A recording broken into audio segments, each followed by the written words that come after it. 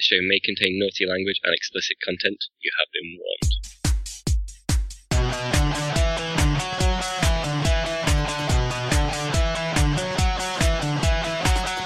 Welcome to Facehammer, an Age of Sigmar podcast. Bringing you product reviews, news from the UK tournament scene, as well as some pro hobby tips. So stay tuned and get ready for some hammer to your face.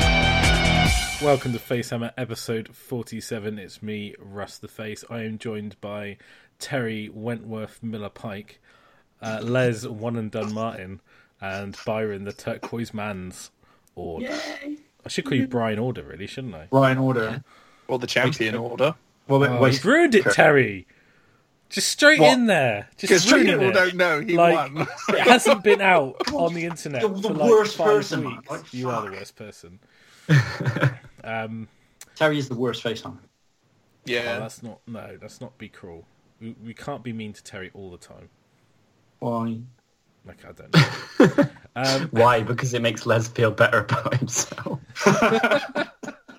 He needs all the help he can get. He does right now.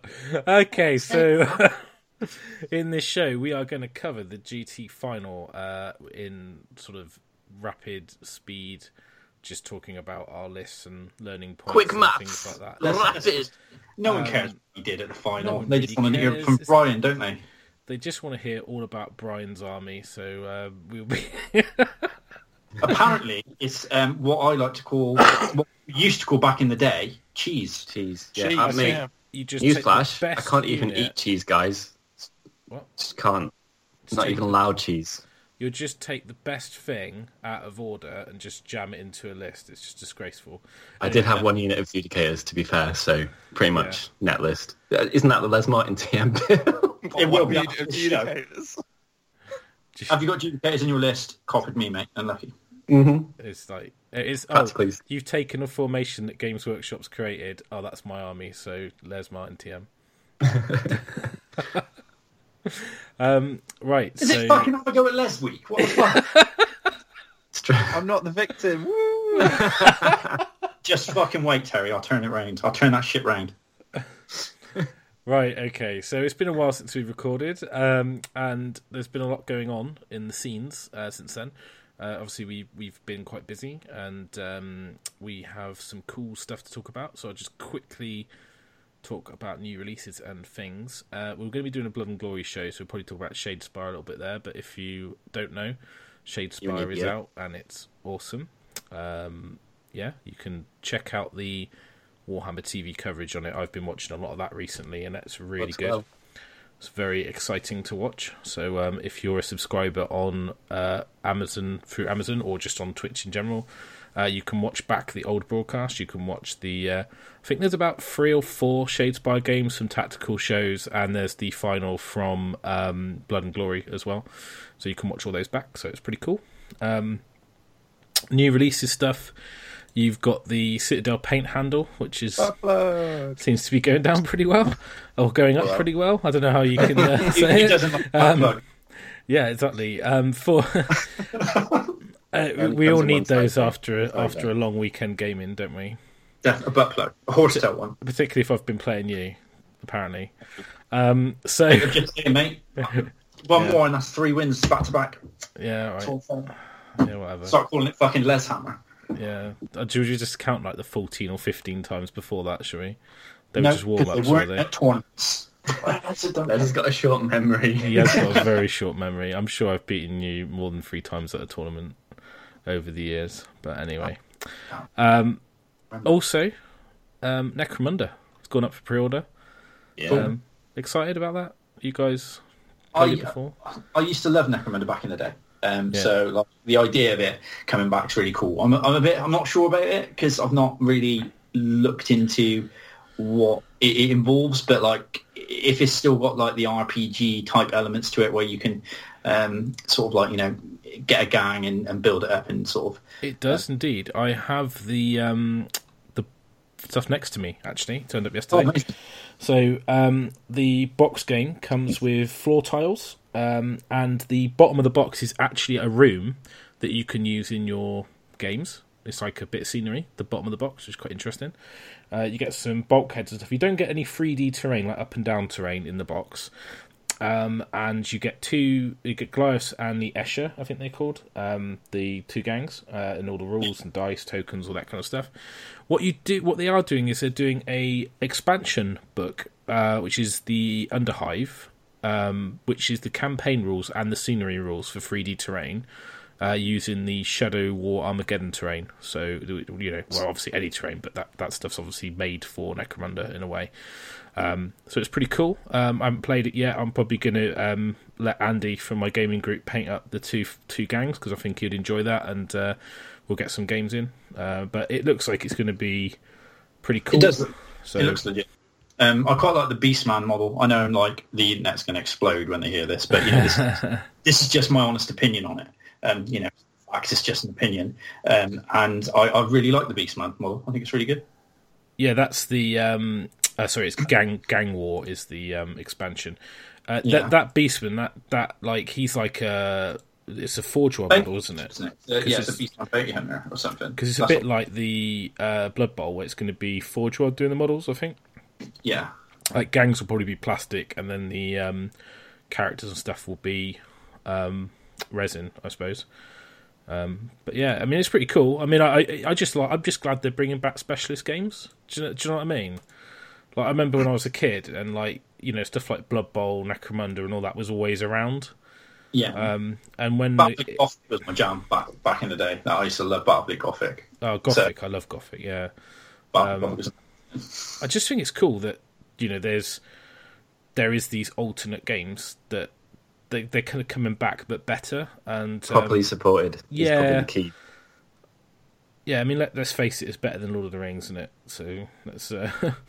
I've never played Lord of the Rings. It looks.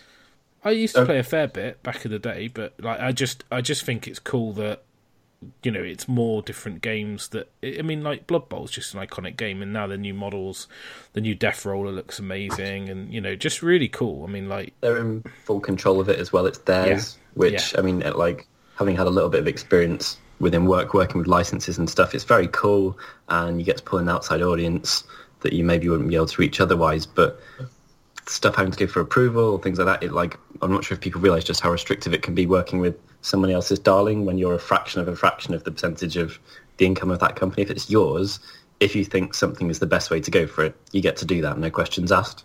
Yeah, certainly. I think, well, anyway, we can't talk about specialist games too much, but Shadespire is super cool. I'm definitely going to be playing that. I have been thinking about doing some mini shows on it, and maybe getting different guests in to talk about things, just as when we can't get everyone together, maybe just two people can do a Shadespire thing. It might be quite cool for people, so there isn't a lot of Shadespire content out there, because I've basically been trying to absorb everything. So yeah, I think we might do some sort of short blog 30-minute shows. I think that's the kind of content that people play and that want to hear. So let us know your thoughts if you think that's a good idea or not. I'm sure no one's going to say no. It's just more content. So I think that'd be quite cool. Yeah. What else is going on? Christmas is coming. So there's lots of the Christmas bundles and stuff from Workshop. 400 quid hell for. Yeah, man. I almost looked at that. I had the credit and I could have returned it. No, I can. So if you want to get any of this stuff, you can. We recommend you buy it through Element Games, obviously, because you get a discount and great service. Also, not Warhammer or anything related. Something went up for pre-order today, which is the Star Wars Legion game. Have you guys seen any of this? Nope. So it's the Fantasy Flight Star Wars battle game. So, cool, very cool, very interesting. I'll have an eye on how it goes, just from in that almost academic level, because it's fascinating to see what will happen with it. Yeah, I'm intrigued. I know that my gaming group massive on Star Wars, so we will play it at some point. So loads of new stuff out there ready for Christmas. It's almost as if they knew that Christmas was a time that people want to buy stuff. So get your orders in. We should probably get into the main topic of the show, and that's going to be the GT final. at Warhammer World. It was a while ago now, wasn't it? It was. Weeks? Like Sorry, over a month. we've been busy. Yeah, it was over a month ago now. Yeah. I'm going to have a bit of difficulty remembering this event. So let's just quickly run through what we took. So I took the Stormcast list that Les takes all the time. I borrowed it off Ben Johnson, so thanks, Ben, for the loan. The only thing I changed is I didn't have a unit of Prosecutors, I had a unit of Liberators, because Ben didn't have the models, and I just thought I'd put 5 Libs in instead. So that was cool. So I took that, which is, if you need to go through it again, Les, you might as well do it as you took the same army. I'm going to do it now, yeah? Yeah, just go through the list. Cool. So Stardrake, Relictor, Castellan, Heraldor, Venator, Liberators, 2 units Adjudicators, 2 units Fulminators, Prosecutors with Javs. And that's Staunch Defender and Mirror Shield on the sorry. Stardrake. Just the standard stuff. I know it's just auto include, but I just wanted to clarify, just in case anyone doesn't know what it is. Just in case. And Terry, what did you take? Mixed Chaos, Lord of Change, with Cunning Deceiver and Chaos Talisman, the Changeling, Gaunt Summoner and Familiars, Zangor Shaman, 3 Storm Fiends with Warpfires, 30 Plague Bearers, 10 Plague Bearers, 10 Plague Bearers, 6 Skyfires, and 100-point reinforcement Balewind Vortex Pool, which could also be Plague Bearers. Yeah. And Just you one fate, sorry, as well, like your Skyfires are awesome. Pretty. Yeah, really good, mate. And Yeah, I'm happy with how they've turned out. And you must know I never like telling you you're good at anything, so that must for people who are listening, Really good. yeah, they must be amazing. is that was that all you added? Was the Skyfires and the Shaman, or did you add any more? Skyfires and the Shaman, and I put on a load of new weathering on the Storm Fiends, and You did some on the Plague Bearers, didn't you, as well? I yeah, remember the and more weathering on the Plague Bearers, and tidied some bits on them, some extra little details, Yeah. just so they're not the same. But I don't, I don't think people really notice the tiny little things. You have to sort of point them out sometimes. Have you finished the Lord of Change yet? No, he's going to be a Heat 1 finish. It's going to take me a couple more months to finish that. Yeah, I'm not surprised. He's looking shiny as F. Yeah, it's the problem when you paint every single part of the model with a brush in small little 3 to 4 layer wet blends with highlights on everything. It's an awful idea. I started down that road 4 years ago. I'm still regretting. I think it'd be all right on a model that's the size of a normal hero, but on the Lord of Change, which is one of the biggest monsters they actually do now, with surface areas as well, like those wings are massive, and they're double-sided, so it's just double the amount of work to get those wings done. And it's not like they got a top and a bottom, like a load of the Carl Franz model or the Frosties. Like, they have a top. You could paint the top first and then do the bottom if you wanted to, but you've got a front and a back. They're front and back, so you have to do both sides of them. Also, with a model being so big as well, there's when it's a smaller model, you can almost get away with some bits not being quite as good as the rest of it. The last, the second step and the fourth step instead of 1, 2, 3, and 4. Yeah. Just dry rush it. Yeah, the other issue I've had with it is because you have to kind of build most of the model minus maybe the wings and the loincloth. It's really difficult to hold it and paint it as well. Like, it's just so big. You or anything. Paint handle. Yeah, I'll just fit that 120 mil base in the 40 mil paint handle, something. Right? Yeah, it's huge. No, what I actually did was cling film the model. So after I painted the legs, I matte varnished them to seal them up, and then I wrapped the bottom half of the model with cling film, so I could go and do the head. Stop you from sweating bits off or making things still shiny. You're just touching it, you just ruin the model. So done that before. Have you seen those paint handles that's got that that metal bit that comes out where it's almost like a hand guard on a sword? Yeah, they're lovely. You use that to rest that on your hand so the model doesn't touch your hand. Yeah. When you used to paint like a spearman, you'd end up touching the top of the spear and the bottom of the model. Yeah. You just have like a metal bit that's separate to the model for that. They're super nice. Yeah, it's probably still a bit big for that, but, So. Well, yeah. What I did was put a brass rod I drilled up inside it where you can't see where the loincloth goes, which covers the hole, and put a like brass rod for it and just speared him on that and held him on that instead. Beautiful. He's looking lovely, and I hate you a bit because it makes me think I've got feathers in my army, but I don't want to start down that road. No, you don't. It's not good. Well, it is good, but it's not at the same time. Yeah. You know what I mean? Yeah. So, Byron, then, what did you take? Okay, I took what would be my kind of like my standard list with a couple of squiggles. So going into the event, I genuinely thought there was going to be, especially following Facehammer, where I think there were like there was like 13 out of the top 20 armies with Tzeentch or Stormcast or something like that. I thought a third of the field in the on the top tables after the first 2 rounds was going to be Change Host or Tzeentch or Stormcast, which are awful matchups for me. Just like absolutely dreadful. It probably would have been if they did Swiss draw properly. Well, I still ended up getting them. We'll come to that in a little bit. But I looked at it and thought, well, I'm going to try out something silly that I've been wanting to try for a while. So I had some skinks that I painted. They're not silly, they're good. But I thought, well, I've been saying Glade God are awful for so long. I dropped them out, and then I got all guilty, so I put them back in again in a 20 instead of 2 10s. And another thing I wanted to try was have more dudes in my list, and because I'm generally using the Vortex, try out a Archmage, which is the old High Elf model, so the A-Elf dude now. And his spell is a 16-inch bubble, basically a 6-up ward. And the idea was everyone would be a little bit more resilient because of that. And if he was on the Vortex, then it was a 36-inch bubble. So my dragon, my birds, all my little dudes would get this 6-up save. Spoiler, it's awful. It didn't work, but I tried it. I thought I'd try that out because I genuinely thought going into it, like, well, you've not got a chance of doing well because the moment you do well, you get punted back down again, and you need to win 5 or 6 games to do well at this event in this type of field. So you try out something silly. So the entire list was 5 Doomfire Warlocks, 10 Highborn Spearmen, 10 Skinks with blow pipes, 20 Glade Guard in a block, which is 240 points, which is pretty pricey.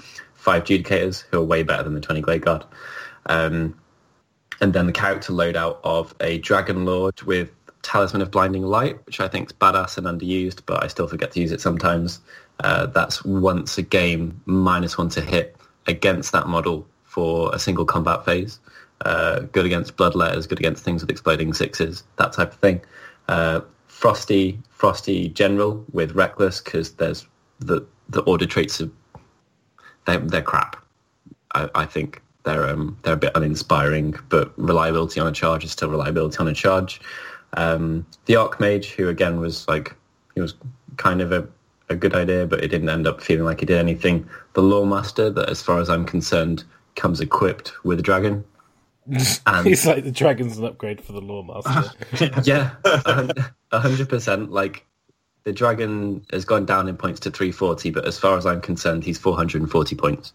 So if I drop the dragon, I'll drop the Lawmaster, and if I drop the Lawmaster, I would drop the dragon. It's like, that sounds a bit extreme, but I genuinely believe that's how it works. No, I think that it's like that. I mean, the difference between re-rolling everything and not is huge, isn't it? I mean, like, they're so swingy. Crazy, they're incredibly swingy models.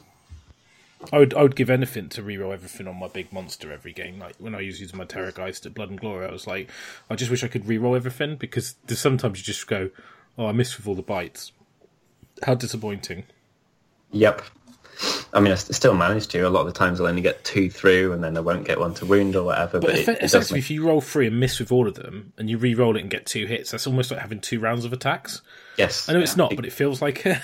Well, exactly like that. It's it with makes you huge. The damages as well. You want to get as much through as you can, right? Don't you? Absolutely. And he's one of the things that the list lacks is rend. It's got rend 1 in abundance on the Gribblies, but you've got rend 2 in one place, and that's on those bites. That's it. So you want them to do stuff, and they're also reach 3, and sometimes that's really big with the way that I play. You want them, like, very often they're the only things that can touch the thing you want to touch, and you want to make sure that you can hurt the thing that you can touch. So they come equipped together entirely. But that was the list. So it was exactly 2,000 points. My list does not give a shit about a triumph at all. Like I really like building lists at under points because I think triumphs are really underrated. But my list doesn't have a Death Star, and the command ability from the general lets my birds reroll wounds if they're within 10 inches of the general, so just the 2 birds. And then, as I've already mentioned, the dragon tends to have reroll hits and wounds from the Lawmaster anyway.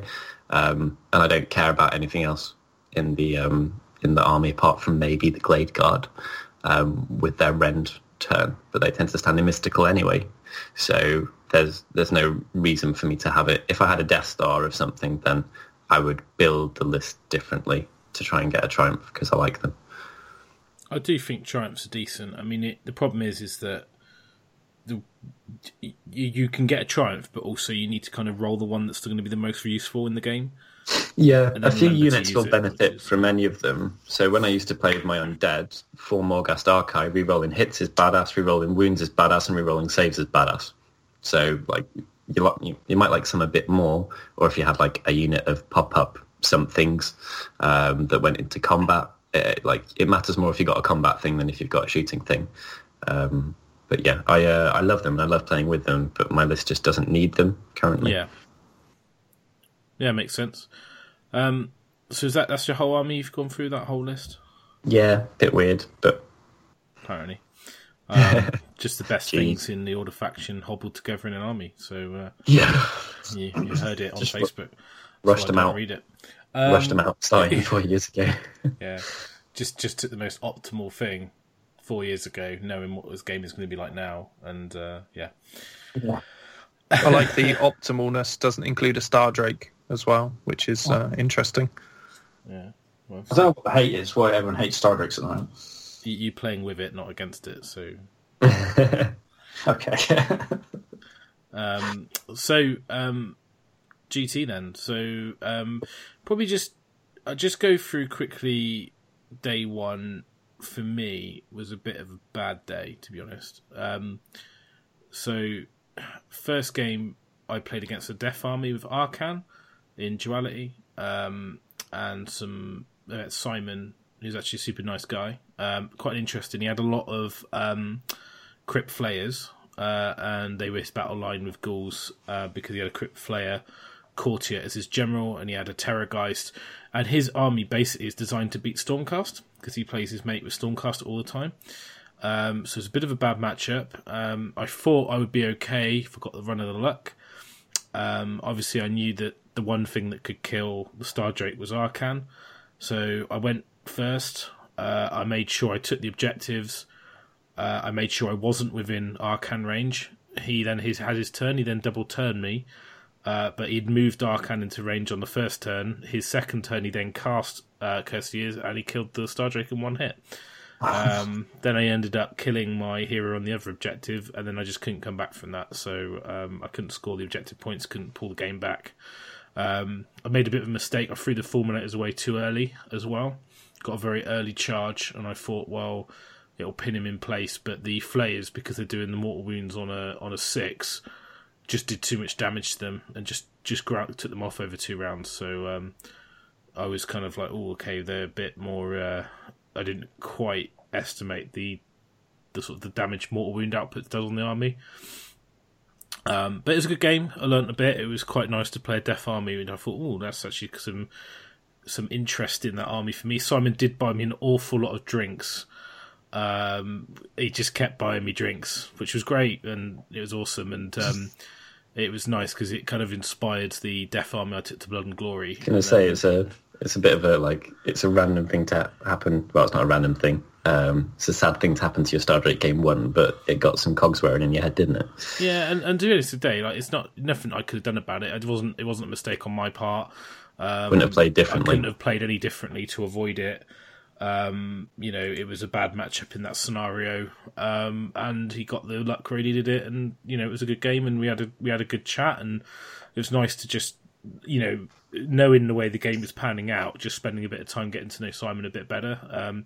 We spent most of the weekend catching up, and he was sort of talking to me at Blood and Glory when he was going around photographing stuff, so he was talking to me quite a lot on the weekend, so it was a positive to come out of that game, to be honest. So it was a good game. It's just it was very quickly decided in the first couple turns how it was going to pan out, so there you go. And that was my game 1. Game 2, I played against a chap with a deaf... I sort of looked, and I thought, I'm playing deaf again, brilliant. And he had loads of skeletons.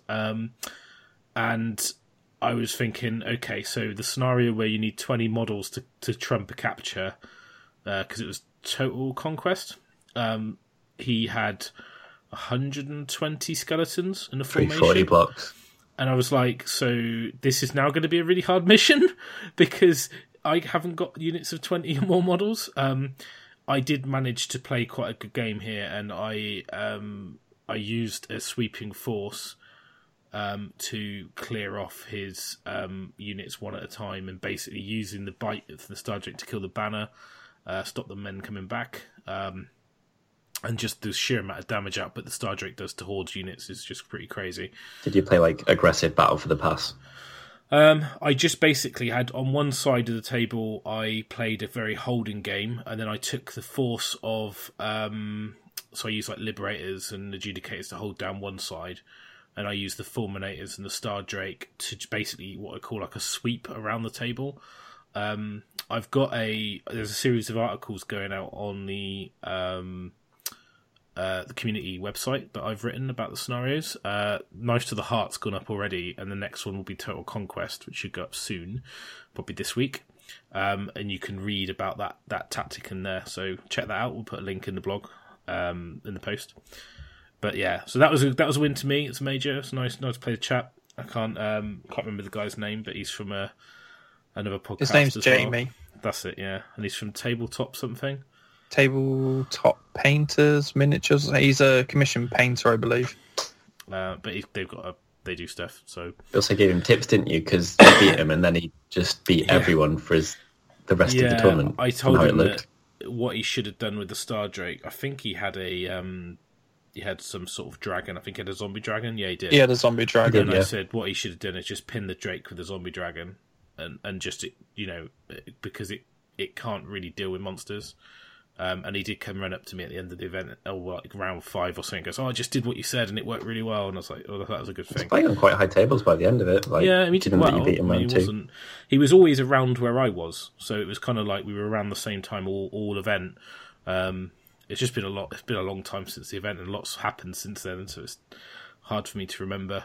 But yeah, it was good. He was a nice guy actually, and. It was quite an interest. I think he does a lot of 40k as well. So, but I got to know him as well. So basically, by round 1 losing, I kind of was just like, well, I kind of feel like that's it now. So I was just kind of relaxed, and then round 3 I ended up playing Les,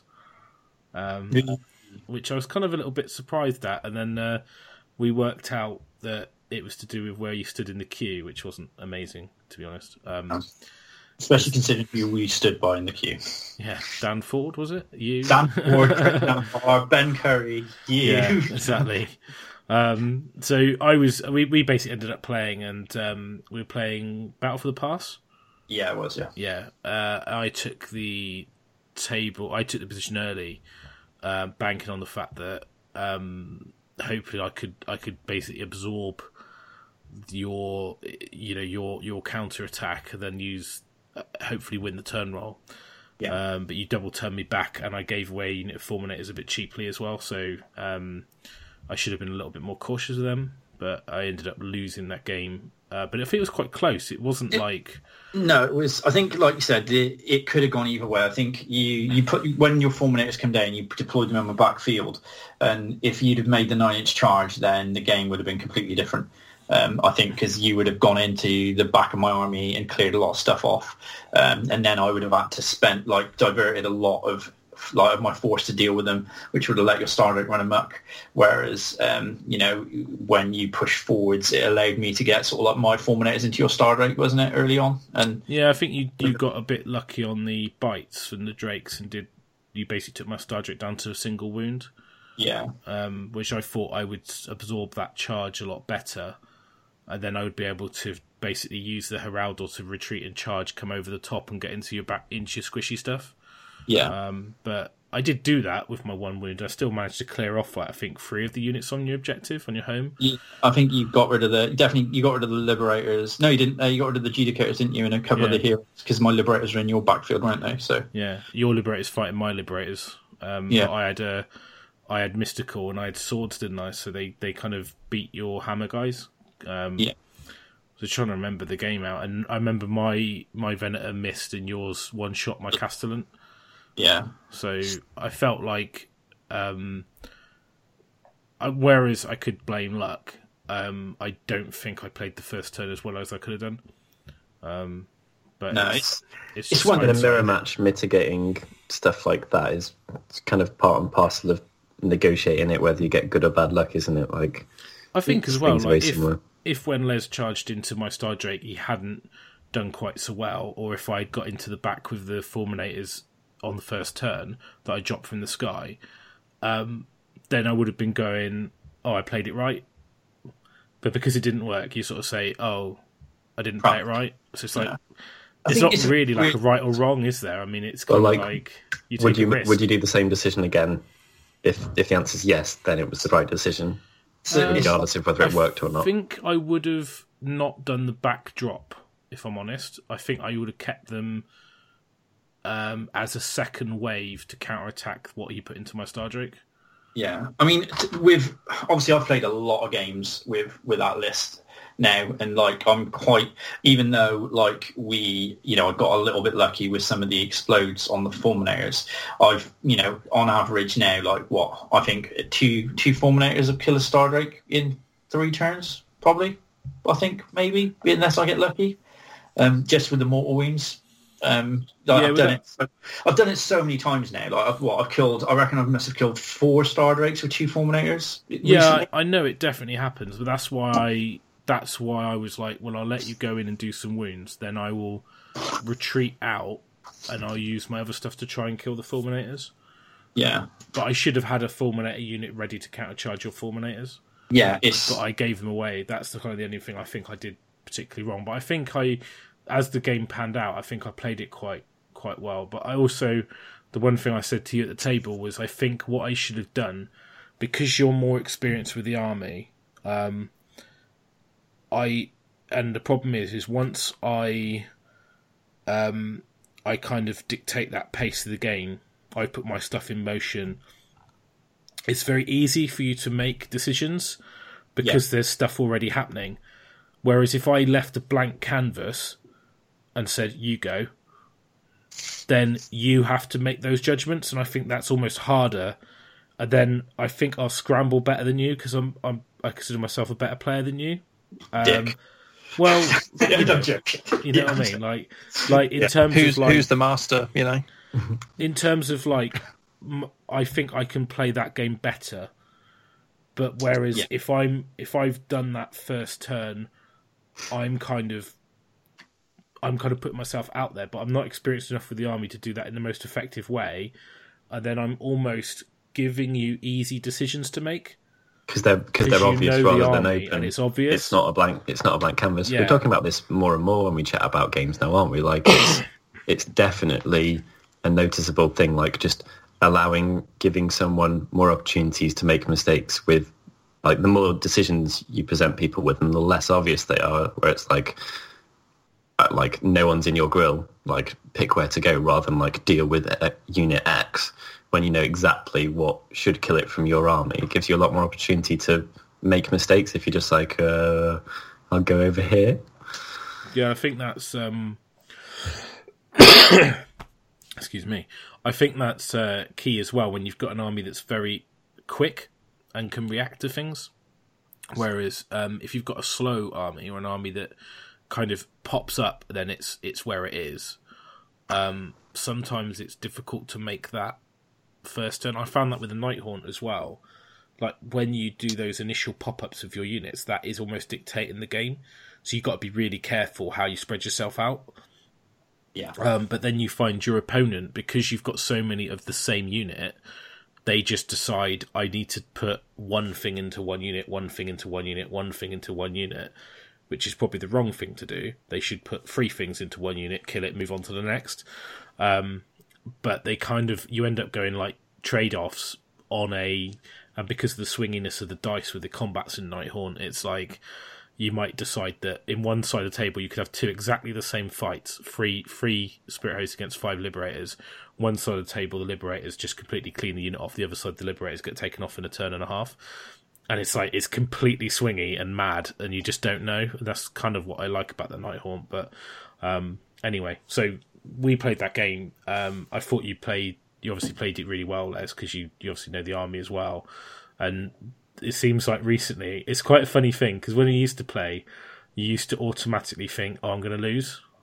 Yeah. And because we've played a few times now, and you know, maybe the matchup wasn't great and stuff, and you've been getting better as a player, you've been beating me, and now you don't go into a game against me thinking I'm going to lose. You go into the game thinking I want to beat you, and you almost try harder because it's me now. Yeah. Which is a distinct difference than how you used to play me back in the day. Yeah, I think because you almost just go in defeated, if that makes sense. Yeah, every game now, every single time I play someone, I try and smash them now. And like even halfway through that game, I think it was I've got it in my book in front of me. I think it was turn 3 or turn 4. Yeah. I felt that I was up, and I was like, I could almost take my foot off the gas, and then I like literally wrote something on my book saying, "You're playing Russ, never take your foot off the gas." Yeah. So like, and it ended up 18-3 on the objective. So it was 18-13, sorry, on the objective. So it was still really close. It was really close, and it came down to a few key things, didn't it? It was, you know, that was a really good game actually. But I mean, that ended my day on 1 win and 2 losses. So I was pretty a bit dejected at that point, really. But it kind of reinforced the point people make about taking in Bunny Ear's net list. Although I'd played with the army before, it'd been so long since I played with that army. I wasn't practiced with it, and it wasn't gelling with me as it probably should have done, because I wasn't in the mindset, and because leading up to events last year, mentally I was preparing myself. I wasn't practicing, but I was preparing myself mentally. This year I literally don't even think about it. I just turn up and play, and I think that's kind of allowed me to fail in some circumstances. Do you think some lists are harder to practice in your head, Bunny Ears, than others? Definitely. I mean, like, I've had a really interesting year, which is probably when we get to the end of the year, we'll probably do like a year recap.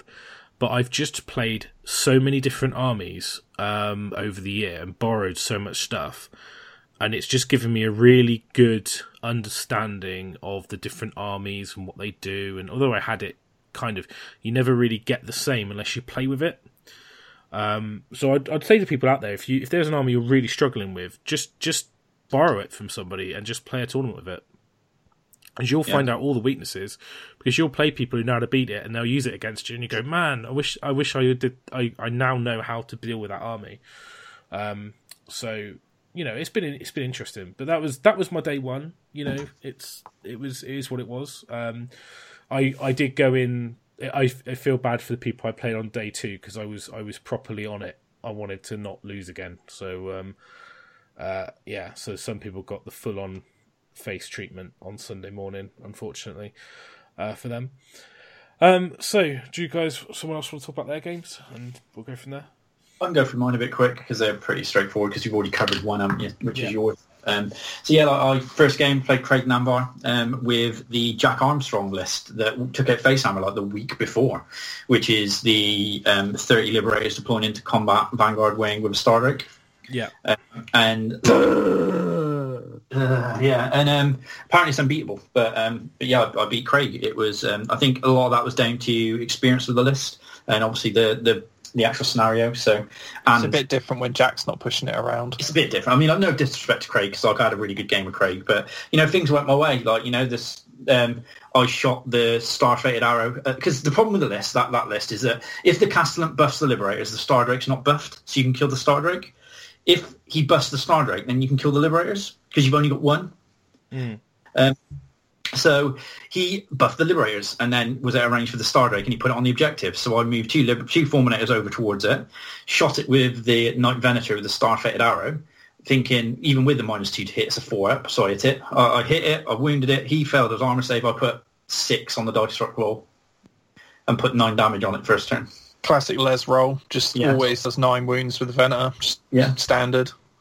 Well, it didn't at Blood and Glory, but it generally was really always overperforms the Knight Venator for me. And then the Fulminators I got double turned, and the Fulminators and Rain of Stars took the Stardrake off. So then in Duality of Death, that's pretty much game then, isn't it? And he's got 2 heroes, and I've got 5. So that's it was over. I then got to play Dan Ford in the I can't remember the name of it, the one with the staggered mission. Total Conquest. Played Dan, and it was quite a close game, considering that with 120 bloodletters, you would think he just takes my army off. And it was really close. I think there was a couple of instances where if I'd got the priority roll, I would have had the game. Like I think Dan beat me, but it was really close in a couple of instances. Like if I'd got the double turn, like Fulminators into the side of a unit of Bloodletters and put Liberators in front of it, so that half the Bloodletters have to pile in towards the Liberators, even though they're not in range because they're the closest unit. So it limits the amount of attacks going into the Fulminators. So many people play this wrong. Yeah, it's just you just limit what the attacks can. I mean, I don't know if you want to sort of you probably explain it a little bit better than I can, Russ, over the podcast, but it's very hard to explain. Basically, if you read what the words say in the rules, when you pile towards the nearest enemy. You have to finish a move closer to the nearest enemy model. That doesn't mean that's a model within 3 inches of you or in combat with you. So if you've got a big unit of 30 guys and you've got a unit on one side and a unit on the other side, you can't pile in and be out of coherency. So what you will end up doing is, in order to pile in, you almost want to the guys half draw a line between your 2 units, and everything on one side of the line has to go one way, and the other on the other side of the line has to go the other way. So you can't You've got to play like Moses, haven't you? Yeah. And I did it to someone with my death. I was putting 3 mobile things at 3 different, almost in like a triangle around a big unit, and you just literally can't pile in. You just can't. You get like 4 or 5 attacks on each man, and it's like they're just like, oh, how can I move? And they start piling. You go, no, they can't move that way because they're moving further away from that guy who's the closest. But by moving the other way, he's out of coherency here, and you can't. So it's hard to explain. But basically, if you just draw lines between your models, or and you go, well, that bisects their unit, then that's where they have to go. Yeah, so I put the Liberators 5 inches away from the front line of Bloodletters, and they're still closer than the Fulminators were on the corner. Yeah. So it's like you have to pile in towards those Liberators, and you can't attack them. So I did that on 2 units of Bloodletters, and basically killed 2 units of Bloodletters. And if I'd have got the turn, I would have then took off another unit of Bloodletters, and then that would have been 1 left. And I don't think that Dan's army can survive with just 1 unit of Bloodletters. But it was close. Dan beat me. It was a good game. It was real fun. We finished with loads of time as well. It was great. And then me and you played for us, which was cool. Really, as we said before, it was a good game, and it was quite close. I played a guy called Pete next, and I'm really sorry. Oh, it's Pete Mile. No, is it not? It's Pete Mile, one of the brothers, isn't it? Yeah, the Bruces, Bruce Hammer. Yeah, that's day 2, though, isn't it? That's that's day 2. Yeah, sorry. That's right. We'll leave that for after the break. Cool. We'll try and break it up a little bit. Yeah, you don't need to just talk at people. No, it's fine. Cool. So you ended day 1 on what? 2 wins? Major loss. Yeah. Terry, how did your day 1 go? So, game 1 I played the chap who played second, so Jamie with the 120 skeletons. Yeah. And the zombie dragon. This was in Duality of Death. He only had the slow heroes plus the zombie dragon, but I changelinged the zombie dragon, so it was nice and slow coming across the table. This was a great matchup for me. Gaunt Summoner just climbed up on his Balewind, hit up a unit of 40 skeletons, one-shot them like a boss. He killed 40 skeletons. He didn't do one shot it, did it? He killed 27, and then the battle shot killed the other 13. Oh, okay. So he killed 40 because he put Inspiring Presence on one of them. So I was like, well, cool. I'll tag up another one.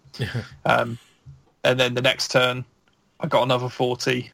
Then the next turn, I got almost another 40. But he himself killed about 105 skeletons in 3 turns. Because the Balewind's not stupid at all. It's so good. Yeah, the game was... it was a bit of a bad matchup for him, and I got the first turn to go up and do what I wanted to do, get my spells off, get in a good position. Did with the Changeling, where did you deploy him? In his deployment zone, right at the back. He had nothing that could move in the hero phase. Because obviously you've got that smaller deployment zone. Yeah. Where you don't get the sides. So I just put him right at the back, sort of in the corner of his deployment zone, which would be, was it 9 or 12 in from the side? 12. And that just, he couldn't get to me. So something I found really interesting that I didn't realise until I was writing my article and I got the map out. I got the little card from the Warlord edition. Yeah. Do you know the territory in most games is like a halfway point down the table? Yeah. In Duality, it's only your deployment zone. Yeah. So when you get abilities that say when in your territory, they just don't do anything if you're outside your deployment zone. Yeah. Which is really unusual because most of the games is like you bisect the table in half. One is blue, one half's red. If you look at the map, it's only the little box is actually your territory and the rest is neutral. Yeah. I sort of see that as a fix to the Changeling by having that small bit of territory, because it stops you just deploying on the objective and going, well, that's mine for the rest of the game now, so you've lost. So, if that was intentional, then, well done. I'm not sure it was. But the what you've got to remember as well, if someone sets up but they don't move, they don't actually have the objective. Yeah. Which is quite interesting. That's going to come up later on. Blood and Glory. Blood and Glory, yeah. Yeah. But yeah, so bit of a bad matchup for him. Good rolls for me, and the Gaunt Summoner was just a boss. Game 2, I ended up on the stream. I played a Sylvaneth guy. I have written his name down. Sylvaneth guy. I've written across something, and I can't actually make out what I've written. So I will find out what the guy's name is, and I'll put it in the comments section, being in the blog, and just say who I actually played. But yeah, this was a game where the Skyfires just did what people hate about them when they complain about Skyfires. When you shoot Durfu and you just hit him for 12 mortal wounds on the first shot and go, well, he's dead. And then you point at something else and roll mortal wounds, and then that dies. And then you just keep rolling 5s and 6s, and everything you point at just dies.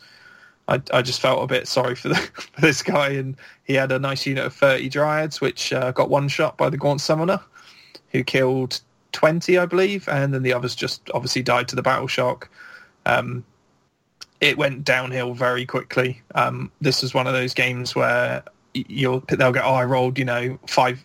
I rolled my 5 dice and rolled 5 6s, or I did this and I got, 4 12-inch charges in. This is on the stream. You can actually see how stupid this game is, because every single dice just went pretty much perfectly. I'm glad it was on the stream as well, because I got proof that this game actually happened. Because when I talked to people afterwards, I was like, I just, did 12 wounds to this, then 12 wounds to this, and one shot that. They just thought you were doing a Terry Pike TM Battle Report. TM Battle Report where everything just worked, but it was on stream, and it happened when I just shot Durfu off for the 12 hit mortal wound. I was just looking up, Martin and Dan, who were commentating, just looked over, like, put their arms in the air, and they're like, what? I was like, yeah, average. Average. Just averagely rolled all 5s and 6s. But I only actually hit with 4 shots, but I did roll like 3 5s and a 6 or something on the D3s. So did exactly 12. Got a win in that game. And then round 3, I played Mark Casely, again, Sylvaneth. And this was... Which scenario is this? This was Battle for the Past round 3, wasn't it? Interesting game, this one. Very close. I think if Mark had won second or third priority that I won. The game could have just completely flipped and gone the other way. He went for a is it the Revenants that scout in at the back off the board edge? Tree Revenants. He went for the Revenants into the Gaunt Summoner to try to kill him before he got up on the Balewind. They went in and didn't really do much, and then he got up on his Balewind, pushed them away, and then just bolted them off and shot them. And this game again was the Skyfires were just on point, blowing stuff off, killing his units of hunters. They actually outranged his hunters because he didn't want to come too far forwards, but the Skyfires were quite happy to just use their long movement and then get into range and just pick them off when needed. He did fail a mystical on the unit of 3 bow ones at some point that could have been quite big, but that was the turn where he'd already just lost the turn roll and he'd sort of got set back a bit. But probably one of my best games of the weekend, I'd say. Actually, it was really good. These days as well, isn't he? Like, he played a really good game. Like I said, if he'd have got that second, I think it was the second priority roll. If he'd have got that, the game probably would have been over because his Scythe Hunters were in a good position to actually probably clean up one of the objectives and take the lead. I'll tell you something. The Bristol boys are starting to get tasty, aren't they? Like, you got Sam Davis, you got Stuart Candy, you got Sean Lang, you got Mark Casely. Mark's always been a bit tasty.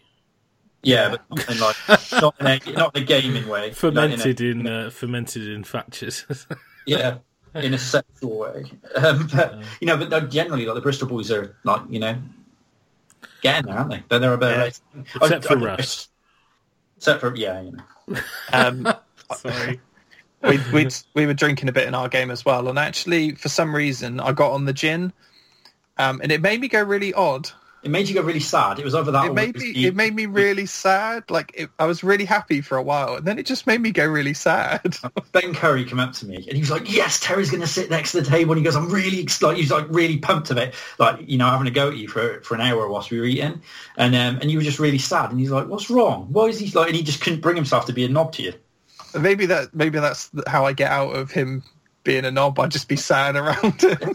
He said to me, he goes, "What's wrong with him?" And I was like, "I don't know, it's either the gin or it's because I bullied him for about 7 hours." Because I did bully you for about 7 hours. I did get a lot of bullying in the car on the way up, because did we get stuck in a lot of traffic? Yeah, standard when you go up north. I don't know if we did or not. I can't remember. Didn't I take a picture of you in the back and you had a red hoodie on, and I was like, he's trying to look like me. Was that blackout? I can't remember, but I can't remember. Was this? It might have been Facehammer. It was Facehammer, I think. Yeah. Yeah. Well, we wore the same clothes.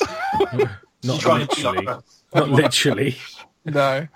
But yeah, so my day one, 3 major victories. So I was looking good for a championship there. There you go. And speaking of looking good for the championship, Byron, how'd you get on? So my first game was against Lee, who came to Facehammer with like the Glotkin and Nurgly Purgly host, and it was I turned up and it was the duality of death character scenario, and like my first thought was like I was a bit sad because I turned up and I got a really good matchup against that army anyway, and that's my best scenario, and I was kind of hoping I'd get it later in the event. When you're playing Zinch or something, Yeah, exactly that. I was hoping I'd play someone with like 18 Skyfires, 2 heroes, and I'd be like, well, you can kill me, and my bird stood here, so I still win. But I got it out of the way nice and early against an army I was really well matched up against anyway, like a non-shooting, combat-based army that doesn't like being debuffed, and my army just did what it did extremely efficiently. Lee was lovely, but it was a bad matchup in both army and scenario. That one was over fairly quickly. Because I'd got max points, actually not because I got max points, because the draws weren't being done Swiss at this point. I'd got a win, so I faced someone else who got a win, and I rocked up to see my favourite army at the event, and one of my favourite people as well, but I just thought I was absolutely pooped. So I played Brian Carmichael with his incredible Slanesh list, because he started thinking about writing armies now rather than just spamming the same thing 5 times.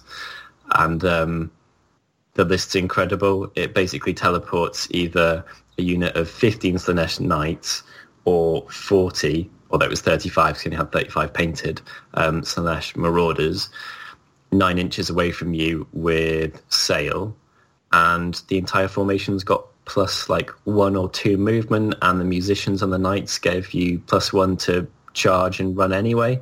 And in is it Total Conquest that was game 2, the wiggly piggly one? Like it was just a perfect army against me, because one of his command abilities gives you double piling, so it doesn't even matter if you got chaff, and my list doesn't have that much chaff. I can't afford to give it away when he's got a unit of 30 demonettes that trump, 35 marauders that trump, and then like a soul grinder, 4 characters that just buff whichever unit he likes, the Gaunt Summoner. He's got some Skirmishing Ungor in there. I think it's one of my favourite lists I've ever seen. Like, perfect summoning pool as well.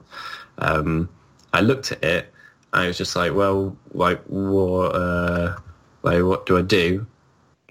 Took 2 minutes once I'd understood just how good his list was against me, and then I deployed like a complete idiot, unless he didn't make his charge. I looked at it, and if he made his charge, he just wins. This was my worst matchup of the entire event, and all I could do was like sit there, take my 2 minutes, nothing I can do, nowhere can play it differently that I could work out at the time anyway. So I just deployed, left him an absolutely a too risky bait. Like, he would have been an idiot not to take it, and he didn't take it because he's not an idiot. So he did take it because he's not an idiot. And then he failed his charge, which is like a 1 in... It's like... It's a 6, isn't it? Or is it a 5-inch charge because of the extras on the... Yeah, so if he gets a 6, he gets in. So 5 on 2d6 is like... It's 80%, basically, that you get that. Didn't have a reroll or anything, but he had +3 to his charge, +2 because they've got movement 10 or more in his formation, and +1 because musician. So he didn't make his charge, and then that allowed me to kind of then start playing things on my terms. Still was a very close game, although I realised at the end that we'd just been taking 1 point for the things, not 2 points if you steal an objective. So I think it wouldn't have quite been as close. But we got to a point where I think I didn't get greedy and charge a couple of things in, and that was incredibly important. So I blocked up his knights with 1 bird, did a bit of damage to them, but they were immune to battle shock anyway, and there was 15 of them, and they got 3 wounds each, and they're bloody indestructible. They weren't doing much damage to me. I got my spells off, but then I sent 1 bird and the dragon into the demonettes, which they whomped in a turn, and then ran some dudes over in that direction.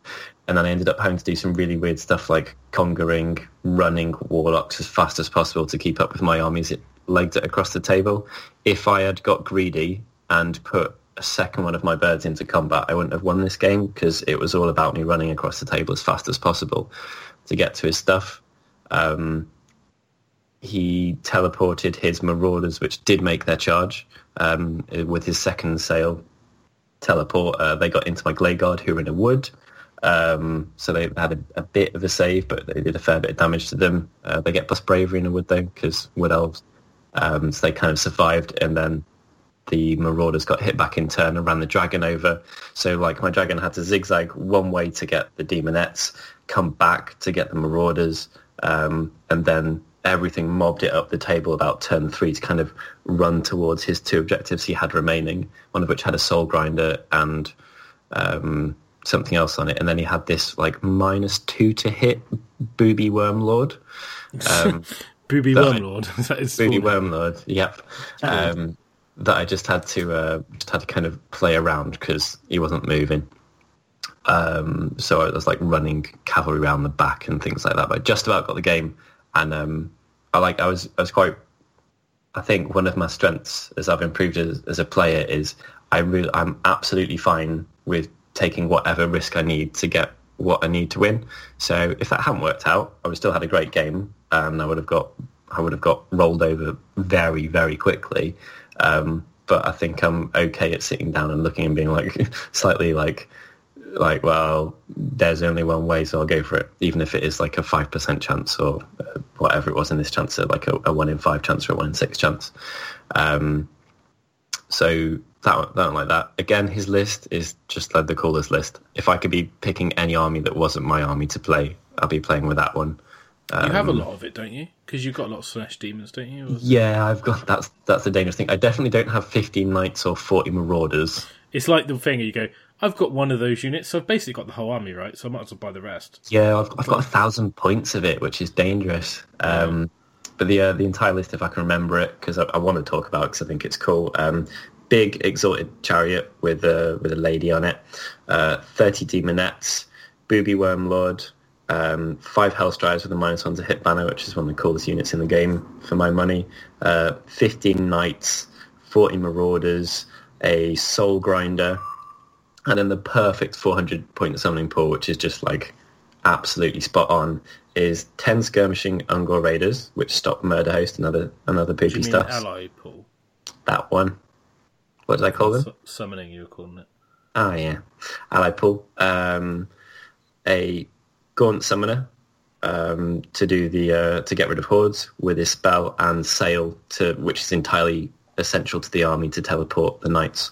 Or did he have 100 points for the Bellwind? Marauders. I don't think that leaves you 100 points. Because 100 point... No, that doesn't... Well, it wouldn't come out your allies, so Bellwind's just reinforcements. Oh, you probably did have then. 400 points reinforcements, 100 point reinforcement, 400 points of allies, and then... Yes. I think he probably did then. He sounds like you wouldn't take a Gaunt Summoner about it, really, would you? Terry says no. I'd say no I think you can, because he does cast 2 spells. He's still decent. But I think he just comes as part of a package deal, like the Lawmaster and a Dragon. You upgraded your Bellwind of a Gaunt Summoner, or you upgrade the Gaunt Summoner of a Bellwind. Round it is. Basically, when you put that 120 points in your list, it's 220 points because he comes with the tax of a Bellwind. Apparently I've been doing it wrong. But that game was it was great. Brian is an absolute gent to play. I've never actually played him before. Like, probably one of the best opponents I've had the pleasure of facing off against. So that put me on 2 wins.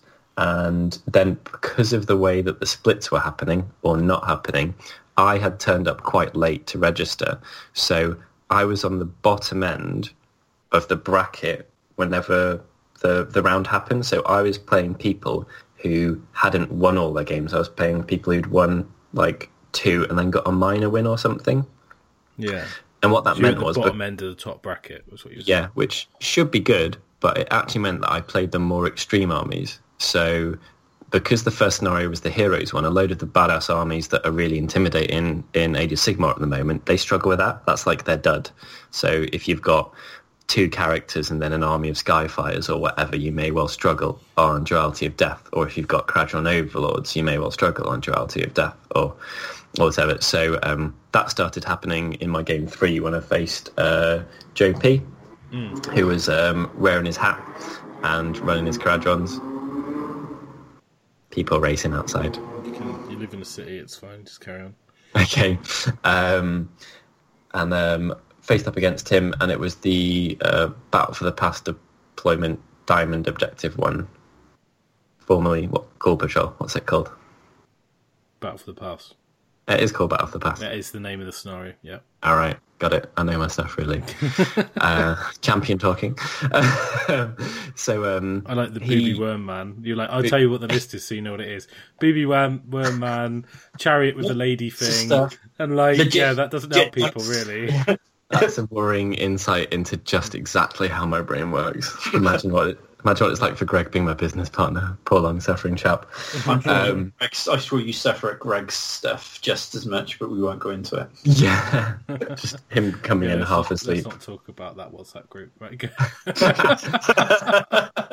So, faced off against Joe in a scenario which is fairly good for him because he can drop, but he has got a kind of like an extreme army that's presented with a very difficult, do I go for the characters because they'll run over and neuter my army? -1 to wound against KO is amazing.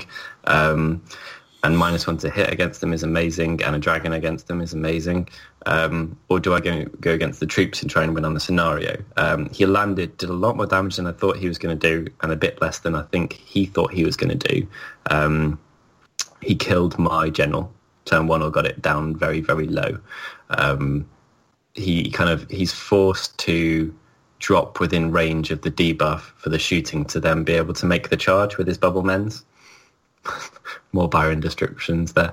They've got grapnels, so probably not, right? I don't know. Because the range of that debuff's only 9, right?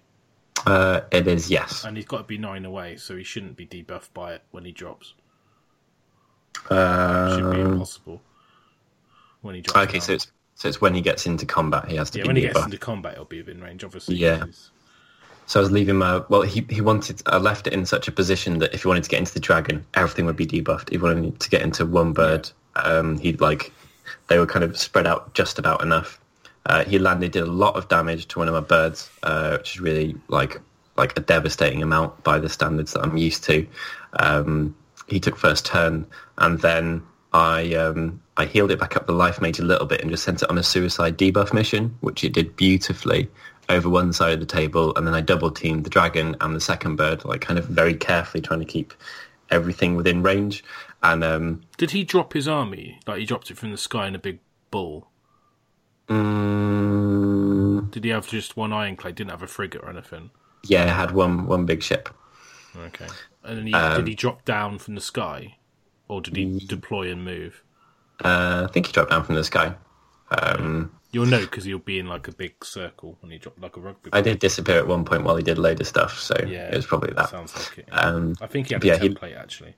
Yeah, he did. He landed and then like kind of got people like within the direction they needed to start going up for stuff. He might have deployed one of his units on his back objective. You have to, I think. You can't fit it all in the ship. In the ship. So he had the objective safely in turn 1, and then I kind of went on a debuff and killing mission, which the list did pretty well. His rolling was definitely just slightly subpar and massively affected by the debuffs, like hugely so. I had a couple of lucky breaks, like Warlocks did 5 wounds on one of their spells, and the Dragon did, I think he did 4 wounds on his breath. Some things that mounted up. Glade Guard did okay because they hadn't been hit. Basically it got to a point where he didn't have enough guys left that it was going to matter, and I think I'd got a double turn in response, which I felt I had to take to get my stuff into position after killing other things, but it worked okay because I was in a position where if he got a double turn back, my guys run a 2+ save or a 1+ save or whatever it was, so things felt pretty safe at that point.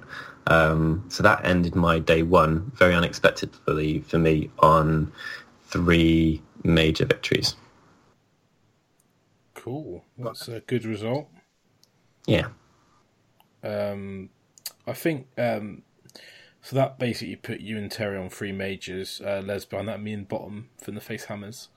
And we stayed around the venue, didn't we? And we ate in Bugman's, and then we did the quiz, which one team of really clever individuals ended up winning. I think that was Team Bois Bois Bois with me and Pano, and basically Pano knows all the lore.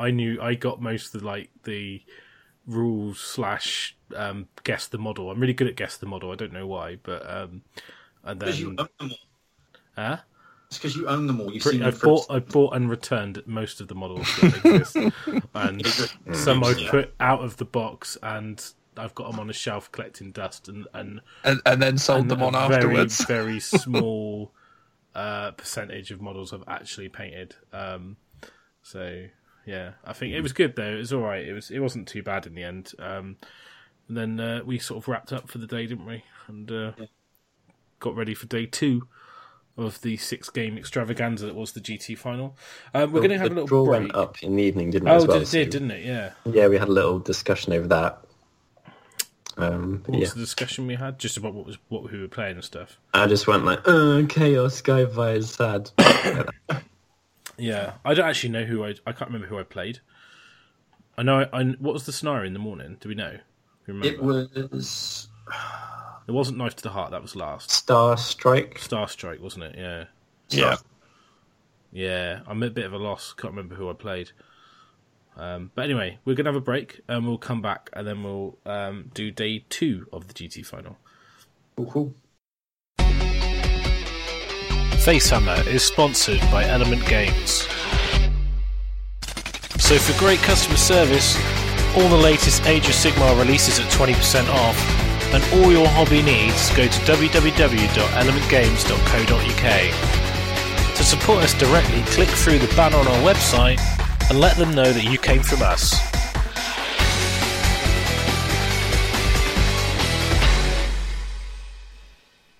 We're back from the break. So day 2, I can't remember my first round opponent or the game.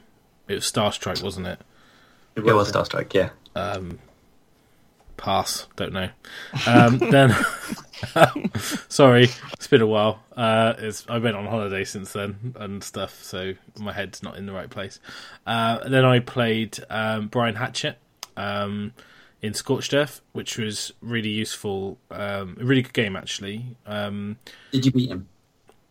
Yeah, Okay. but it was good because it highlighted quite a key point, which was he had like a unit of 10 protectors, and I managed to basically through a Herald or Toot and Rain of Stars kill his Relictor, so his protectors were then foot slogging across the table, and because I got rid of his Lightning Chariot, and he took first turn and failed Lightning Chariot because he was going to try and Alpha Strike me.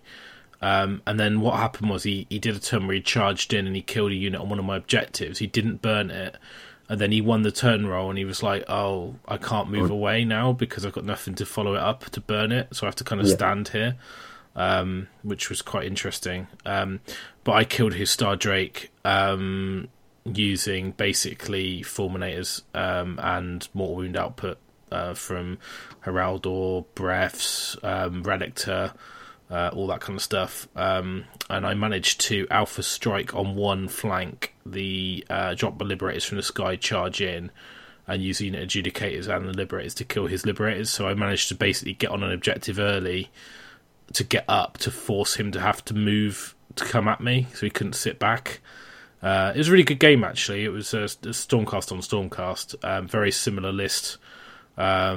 Difference is he had the Protectors and didn't have the second unit of Fulminators, and some differences in like characters and stuff like that, but he had a Star Drake as well, and he had one unit of Fulminators, so yeah, it was good. It was a good game.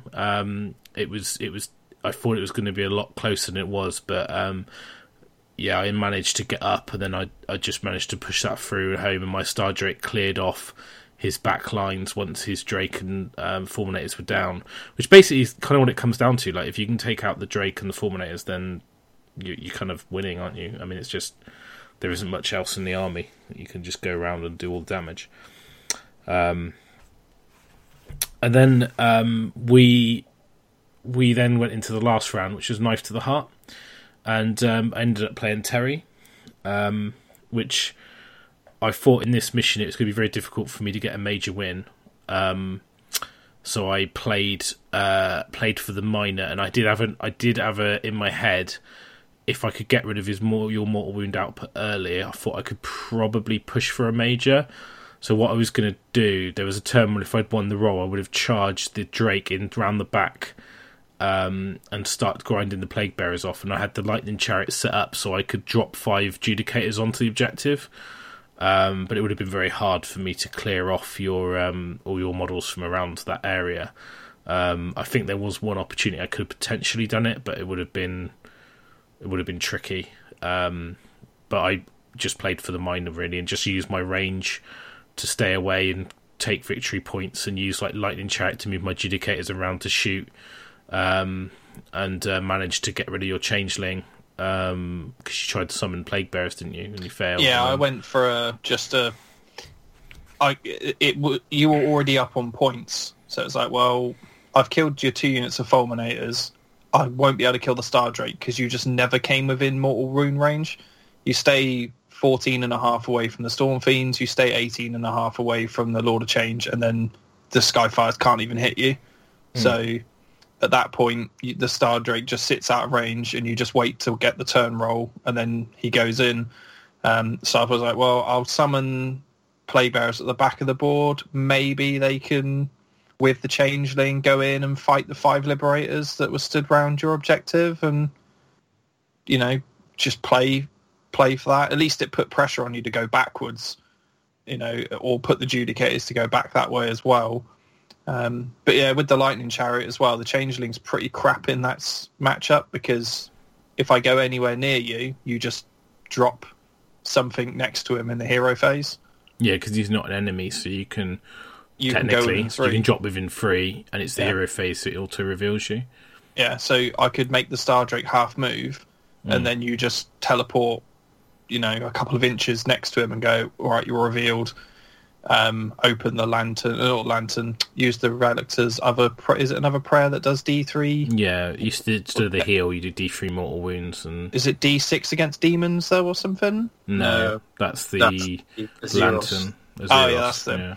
But then you could still shoot him with the just once he's revealed, it's not a problem, because you just fight him, he dies. It's not... Well, he loses the half move as well. Yeah, because you can only do that while he's hidden. Yeah. So yeah, that was pluckish. I mean, the other option I had was to put the Changeling in my deployment zone, and then pop him up and use him for a long range gateway off the Balewind. That's what I would have done.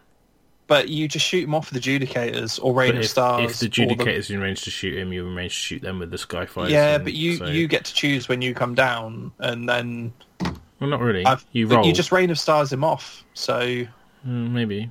It should take 3-4 turns on average. Or you just Les Martin TM him off with the fucking bow. What, where you roll D6 and everything? Yeah, with the Venator bow, and just knock him off the top. Yeah, standard. Yeah. So, it's just the Star Drake with the Mirror Shield makes that matchup just bad for me, because you can sit out of the range of the Storm Fiends, which are crap without Sile, throwing them around the board. They're just a defensive piece, but if you can sit just out of their range, knowing that if you win the turn roll, you can just charge in and kill them. Yeah, and just got to stay outside of range of Gateway, and your mortal wins, and it's not a problem then.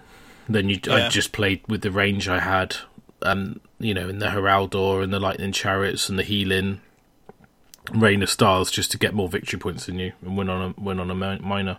Yeah, I think I had a 30 and a 10 of Plague Bearers still back at the objective. The Star Drake could have started chomping through them, but there was just so much stuff around. I think getting the Major would have probably been...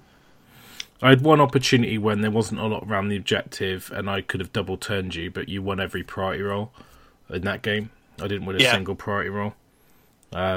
So I needed to get a double turn to push it into round 3 and auto win the game, but it wouldn't have been very likely, but it was possible at one point. Yeah. The problem was as well as I wanted to give you a turn, because I wanted to double turn you. Yeah, but I didn't want to give you the double. I didn't want to give you the turn back, because it would have meant I'd have got double turned.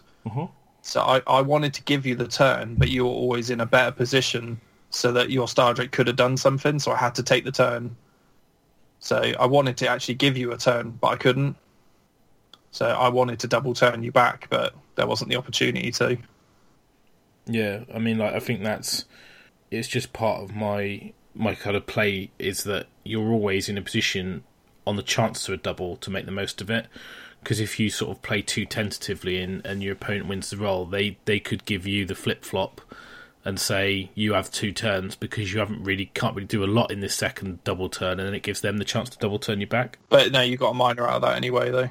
Yeah, so that was my tournament, basically 3 majors, a minor, and 2 major losses. Wasn't brilliant, to be honest, but it was all right. It was kind of interesting. It was useful to use the army again after so long and not playing with it.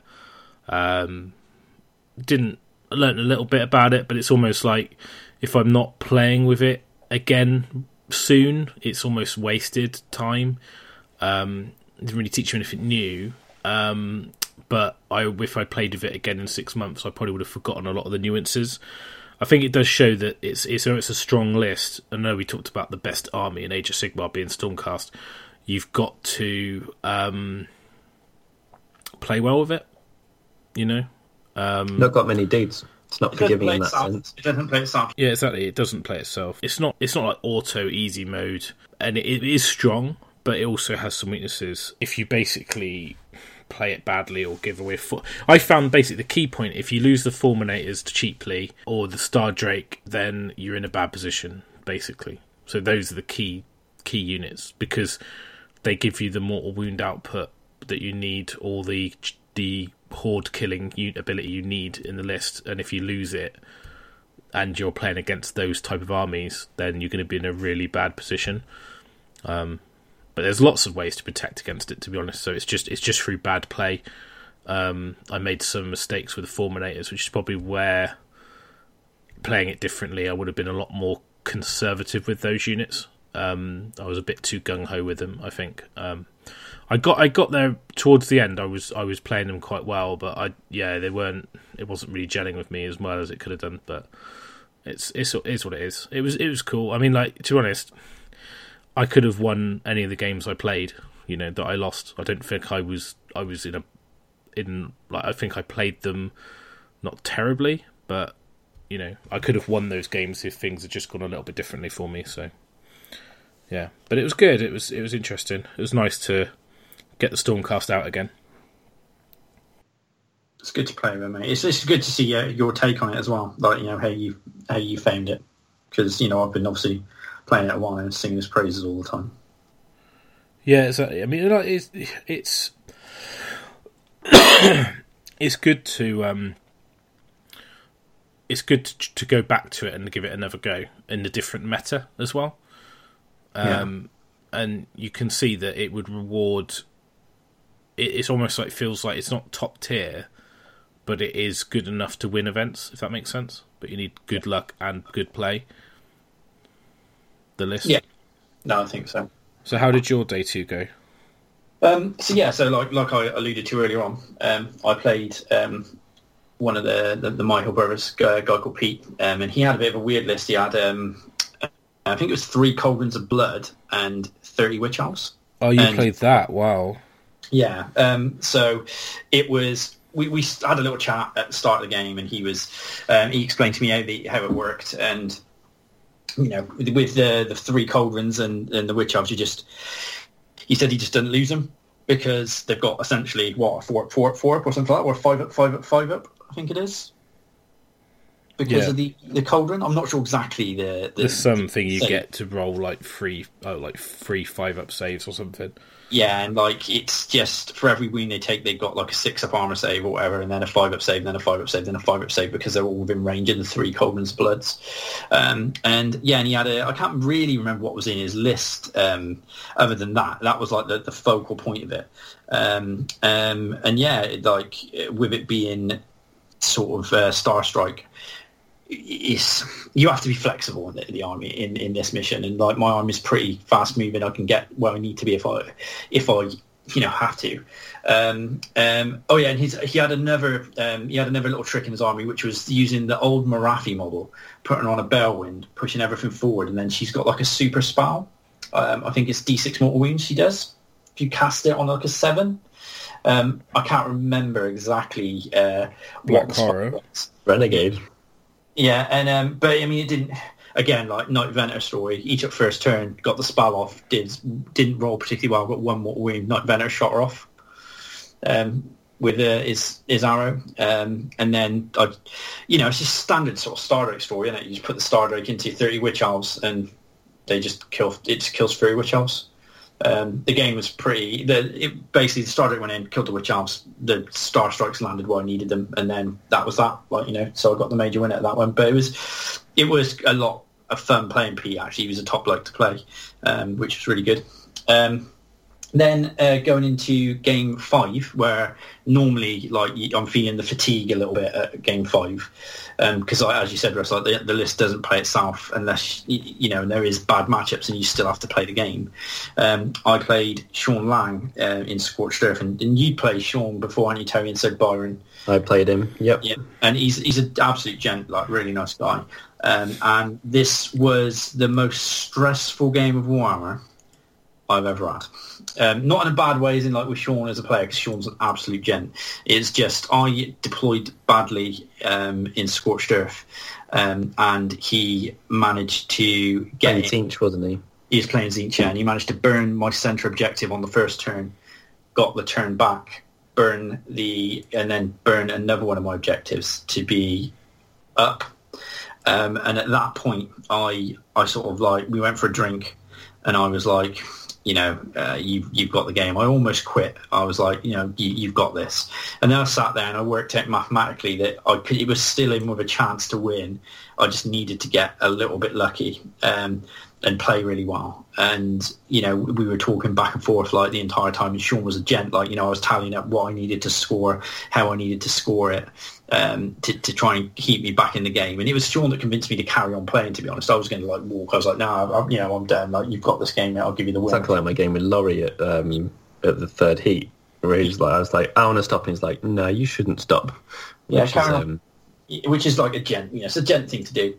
And we played the game out, and it got down to the last turn where I had to burn all of his objectives, and I had to get 7 points out of burning the objectives, and I rolled a 3, I rolled a 1, and I rolled a 3, and managed to beat him by 1 on the last turn.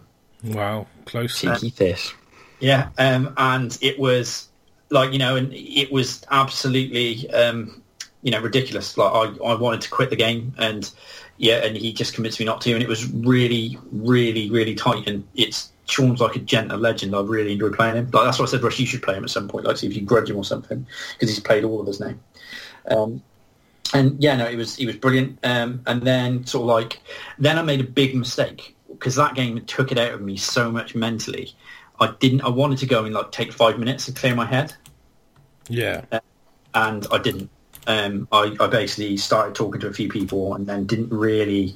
I can remember the turnaround being really, really quick at that point. And I was talking to like Liam Cook, who's, he was doing quite well at the moment as well. And he was like, with the painting, Nom, if you win your last game, you could podium. And so then that was a little bit of pressure on me then, and I was a bit like, oh, well... instead of then going and taking a breather, I didn't. And then I played, last game I played Chris Mile. And Chris is totally legit player, really knows what he's doing. And I made a big mistake on the first turn where I deployed. And then basically bunkered up with the star drake like you would do normally, completely forgetting that Chris had the prime. So he brings the prime down. He had the prime, and he also had a Stellar on Drakov, and it had the extra range on his breath weapon. Yeah, it makes it 16 inches, is it? Yeah, so again, it's really, with everything being how close it was, it allowed him to sort of like come down with the prime, obviously turn the dice roll to the 6, and everything's within range of the Star Drake, because it has to be within 6 for Staunch Defender. And basically, he picked a point and popped it and made it a 6 and hit the entire army. Then he did the breath weapon from the other Drakov and killed like a lot of the characters. I put two units of 2 Fulminators into his 4 Fulminators, and the Star Drake into those Fulminators as well, and whiffed massively. Killed one of his Fulminators. He then got the turn, killed my Star Drake, and killed my Fulminators. And that was the game. And I played really badly, and Chris never made a mistake, and he punished me. Respect those bros for taking renegade lists and doing well with them as well, haven't you? Yeah. Like they always try and do something different, which counts for a lot. And he was an absolute gent, and like I say, he didn't make a mistake, played it really well, and punished me for making the mistakes that I did make, which was really disappointing for me, because tally it up at the end, and I think if I'd have beat Chris, got a major win, which would have been hard to do, but if I'd have got the major win, I would have come second, which painful, but lessons learned. You didn't have an easy run, did you? No, I didn't have a bunny run, like, did I? I mean, like, there's a lot of good players, and I was whinging about it. I was like, just give me an easy game, but I just don't think that there is any easy games really in Age of Sigmar at the moment. I think that's testament to the scene, is that there is, whoever you play, there's always going to be you're always going to get a good player at the moment. It feels like that. There's no sort of like, like an 8th edition, you turn up at the table and you'd be like, oh, I think I've got this game before. I've got this game in like matchup before you even play it. I think with Age of Sigmar now that it's a testament to the scene that, that anyone can take any list and it still be really strong and still press you with it. There's no easy games anymore, I don't think. I think it's unless almost you're playing with Tzeentch. Yeah, unless you're playing with Tzeentch, then if you lose with Tzeentch, then you're a mo. No. I think it's almost a testament to the games design a little bit that armies aren't as cookie cutter whereas even like for the team format for ETC, you were like, oh, this is a good matchup, this is bad, this is good, based on not the list design but the race, because the list was so similar for each faction. So Skaven armies look the same, vampire armies generally look the same, like the competitive top end ones. Now it's a little bit more varied, so it's a lot harder to do that, I think. Yeah. And it is just, I was talking to Fat Craig at Blood and Glory about how, I can understand at the start people were unsure about what Age of Sigmar could bring, is it's tactical, and I just think now it is more tactical than I found 8th edition from my experience. I mean, it probably wasn't the same level as your and Terra's 8th edition experiences, Russ, but I definitely think that Sigmar for me is it feels like a more complete game. It is to me, because the match play, so it's like official competitive play, so it is way more structured, and I think the obviously being part of it's great as well. But the actual, for me, the Age of Sigmar is the best competitive game situation that Warhammer's ever been in. Obviously. Because before it wasn't really a Games Workshop supported thing. I mean, now you've got the really, really good players rising to the top and winning stuff, so...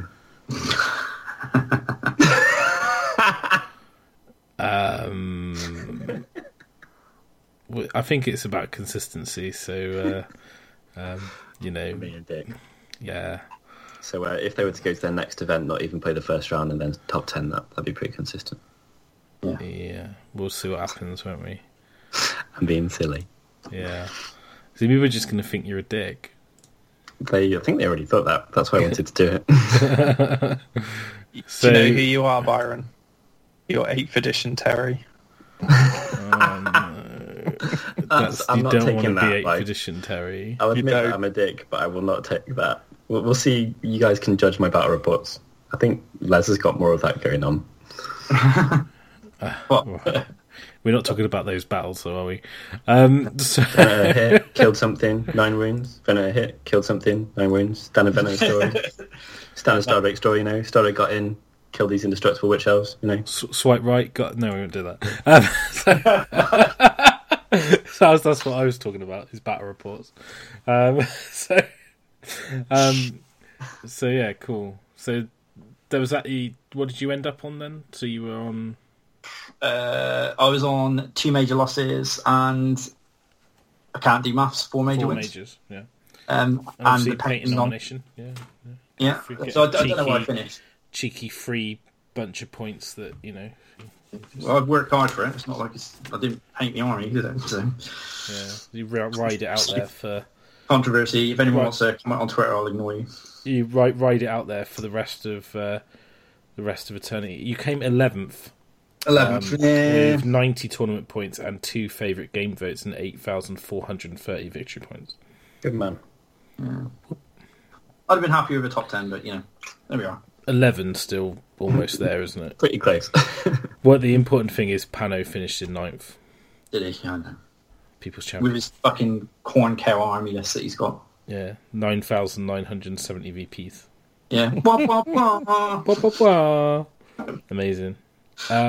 Okay, so Terry, what happened to your day too? So I played Gary Percival on the first round of the Sunday, so round 4. I knew how this was going to go. Gary knew how this was going to go. And did it go that way? He was going to take the first turn. He was going to do loads of stuff if it went well. then awesome for him. If it didn't go well, awesome for me. I had Cunning Deceiver, which was negated by him getting the side of the board with damn terrain on. So I'm already in a bad start. He manages to kill a bunch of characters with his shooting straight away, which is not great. So he took the first turn. I defended as best I could with the Plague Bearers to at least control where the stars dropped as well. Because I couldn't just sit in the middle and just completely surround myself, because I don't really have any fast units to run across the board to go get his other than the Skyfires or with a bit of summoning, but it's still not the best. But what happened was he went first, had a great turn. I responded with an less than good turn. I killed his close combat unit that came in and killed the Lord of Change. He managed to grapnel around a piece of terrain because he could target the Lord of Change because it's got 10 wounds or more than 10 wounds. But see, this is one thing I don't really like about the Warhammer Worlds terrain is there's not much of it on some of the tables, and there's not much of it that blocks line of sight. There is quite a bit of everywhere. Every table I played on had like 6 sets of woods and maybe like 1 archway or something.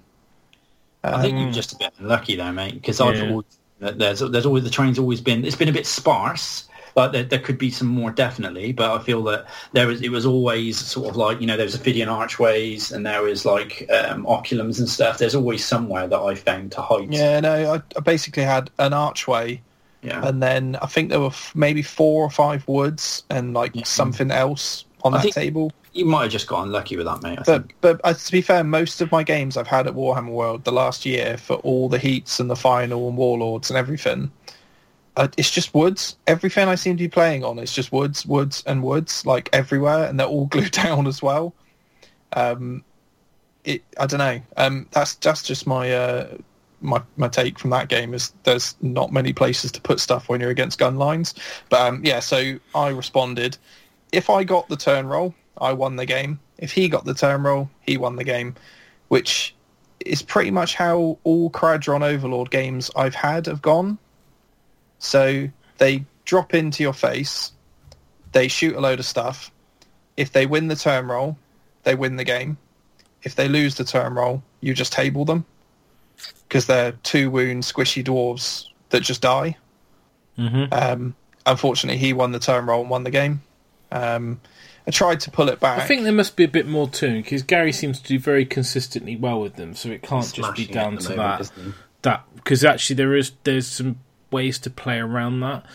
I think you can easily fall into that trap of just dropping the army down every time, but he plays around using the Barak Zilfin move and deploying in the deployment zone using Fleet Master and things. So, and he does know the army very well. So I think he played a good game, but his plan was go full aggro. If it works, he wins. If he doesn't, he loses. In some matchups, you have to. I think that's what he was thinking.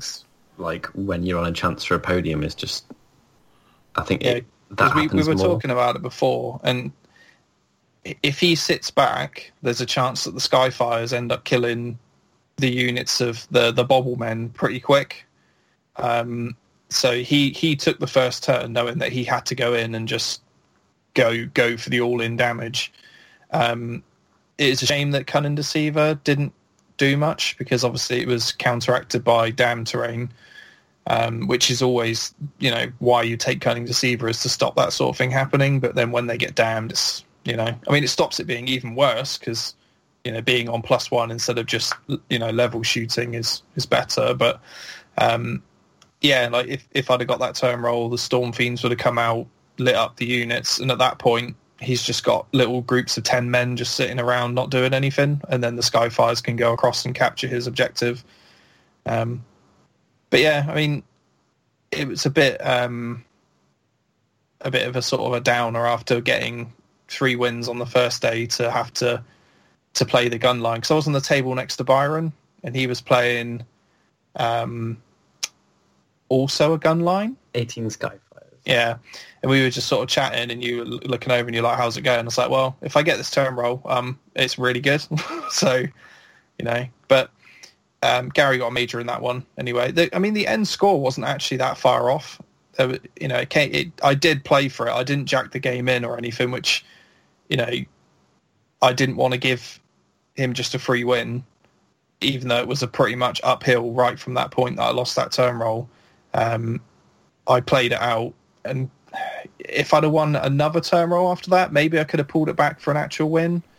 But as it happened, I believe he won them all except the last one. At that point, it wasn't relevant anyway. I think what's good about thing about Gary as well is that there aren't many people that are using Kharadron Overlords competitively, consistently, and he's not only using them, but he's actually doing very well with them. And it's only a matter of time before he gets. I think he did podium at Blood and Glory, didn't he? So it's only a matter of time before third or second. Second, I think. So there's only time. He's changed his list. Either he's just running the same thing out and he knows it like the back of his hand, or there just isn't. To be honest, there just isn't a lot of variation in the book to get away from. I mean, there is pretty much a list style. The list does kind of write itself. Yeah, you take the Ironclad, you put as many floaty bobble men as you can, then take 3 units of battle line and 2 chemists. That's pretty much everything I've played against so far, and it's always gone the same way. They go in all in if their shooting is good. I mean, you said when you did the elements eggs thing, you were like, "Well, I didn't really enjoy my games because I either go in and kill them or I go in and get killed. There's not really much to it." Play around it, like if there is some play around it, but yeah, I mean, generally. I didn't like it because the games just felt very one-sided, one way or the other, and it didn't feel fun. And for me, it's more to do with my playstyle. Gary even asked me this actually. He sort of said, "Well, why aren't you playing your Overlords then?" And he goes, "You just don't think they're good enough?" And I said, "Well, no, I'm obviously good enough if you're playing with them and you're doing well and you've got a podium, so obviously good enough. But for me, they don't suit me." Just as a player, they just don't fit me. They're not my jam. They're not combat-based. They're not movement-based, which is weird. And I just don't... It doesn't sit well with me. I just don't like them. They don't play... I don't enjoy playing with them. So it's nothing to do with, the nerfs or the changes or anything like that. It's just... I just literally... I just played a few games with them and I just went, do you know what? They're just not for me. Do you know when you just doesn't gel with you? Yeah. 100%. Yeah. It just doesn't feel, and I was just like, well, they're not my army, so it's a shame that I put all that effort in, but it's maybe they'll come back at some point. Yeah, maybe, but I mean, I'm not sure. I've been strongly considering just selling the army, to be honest, but then I've put so much work into it, and it's just sat in a cabinet. It's like, does it really hurt that nice. I have it there? Not really, so just keep it. I wouldn't keep it and then work on it if you want it and make it, see what they look like. Because it's such a nice army. I think if you were to paint it to your highest standard, just do it for painting, maybe. Yeah, but the problem is I'll fall into the trap is I want to play with it because of the painting, but then I wouldn't be enjoying playing with it. Yeah. Maybe I'll give it a crack out later on in the year or something. I'll give it 6 months. I don't know. But, yeah. So you played Gary, then what did you play? You played me in the last round, didn't you? So Game 5, I played the other podcast villain, Mr. Ben Curry. Oh, right, okay. This was actually my best game of the weekend, I think. Close to Mark was, I'd say it's probably the best game I've had in a long time. Actually, it was swingy. The burn thing, I still don't enjoy Scorched Earth. So it was good that I actually had a good game in it, because I don't like the scenario. I don't like the randomness of the D3. I think it should just be 2, but that's for another conversation. His list with the points reduction is pretty strong now. Those Bull Centaurs with the mass unit cost are a steal now. He the finished War Machines 7th overall, didn't he? So obviously... yeah, he must have been doing well. I mean, he played a solid game as well. I got a little bit unlucky on the first turn.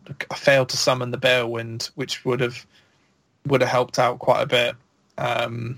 But unfortunately, yeah, you can't rely on it unless you've got Fate dice. I maybe threw away the Skyfires a bit too aggressively. That's why I think I need 2 6s instead of just 1 6, because then you can be super aggressive with one unit. Slope. You be steady. Hey? That's a slippery slope. I'm going Tzeentch anyway, so it's the right direction. Yeah. But yeah, the Storm Fiends are just too slow now. As much as they're good shooty, they just don't do anything now. They're too defensive. I need aggro. I need Skyfires. And the movement's just so key on them as well. Because you can get across, clear off 10 men and just burn it and, get ahead in the points. Unfortunately, the ones I burned off Ben, I only got 1 or two. I think I got a 1 and a 2. I think Ben got a 3 and a 2, so he got a lot better on his burns than I did as well. It was pretty close in the end. I think it was only a few points in it. But yeah, no, it was a good game. It's good to see what the Dwarves do now. They're a bit more of an army now because you get a little bit more on the table. I'm not sure if any of the War Scrolls had really changed. Maybe just the points. The problem is I didn't really see them much before anyway, so I'm not really sure if anything has come down, changed rules-wise, sorry. But the little dwarf with his Demon Smith with the minus to hit spell was pretty tasty. They did change some of the rules on the scrolls as well. So they got some rules changes. Some of the rules didn't make sense. Some of the things didn't quite feel right. So there was a rewrite of the scrolls and the points adjustment. So I think they're strong, but I don't think they're broken. I don't think they're broken. Now, it's just good. I think they are pretty strong though. I mean, I looked at the scrolls afterwards and I was like, I quite fancy a unit of 6 of those Bull Centaurs with great weapons. Didn't Ben just convert it into great weapons? He just converted into great weapons by putting slightly larger axes on them, but they've still got shields, so they're not actually great weapon dudes.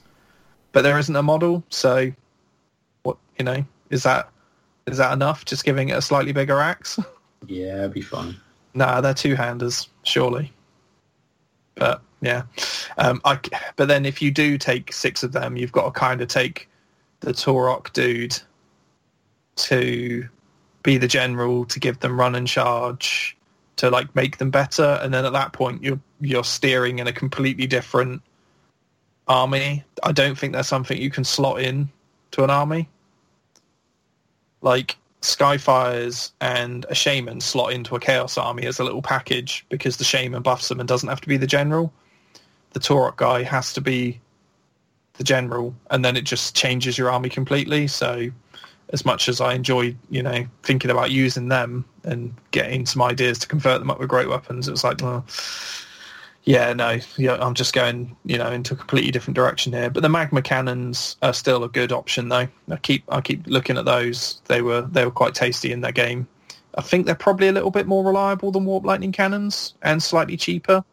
So if you combo with them with the Demon Smith, you actually pay a little bit more, but you get an extra wizard and a better armor save. So I don't know. I think it's a good deal to swap out 2 Warp Lightning Cannons for 2 Magma Cannons and a Demon Smith.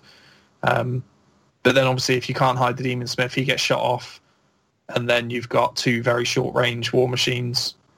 So maybe the Warp Lightning Cannons are better because you can't shoot off the buff. I don't know. It's one to look at anyway for possible mixed chaos swapping. But I lost against Ben anyway, and then the last game I played you, obviously. So I went day 1, 3 wins. Day 2, 3 losses. So probably my worst finish of the year, maybe. Although I did get a painting nom, so it did pull it back up a little bit. So I think my blackout was still my worst finish. Pushed you to 24th. Oh, okay. It was not a bad finish then. Finished 1 place above me because of the painting. Oh, schooled. Played for. Yeah, I gave you that minor in the last round so that you could just finish just below me. You gave me the minor. Yeah. I'm not sure that's really what happened. Oh.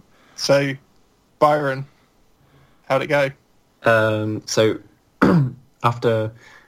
I have this weird thing where my game 3 and 4 I find really difficult to distinguish because they went so similarly, even though game 3 was against Joe with Caradrons in Battle for the Pass, and game 4 was against Amir Rice Roberts with 18 Skyfires in Star Strike, but they both went extremely similarly, and that's why when I was talking about Joe moving his bubble mens in, I was saying about them being debuffed, because that's exactly what happened with Skyfires.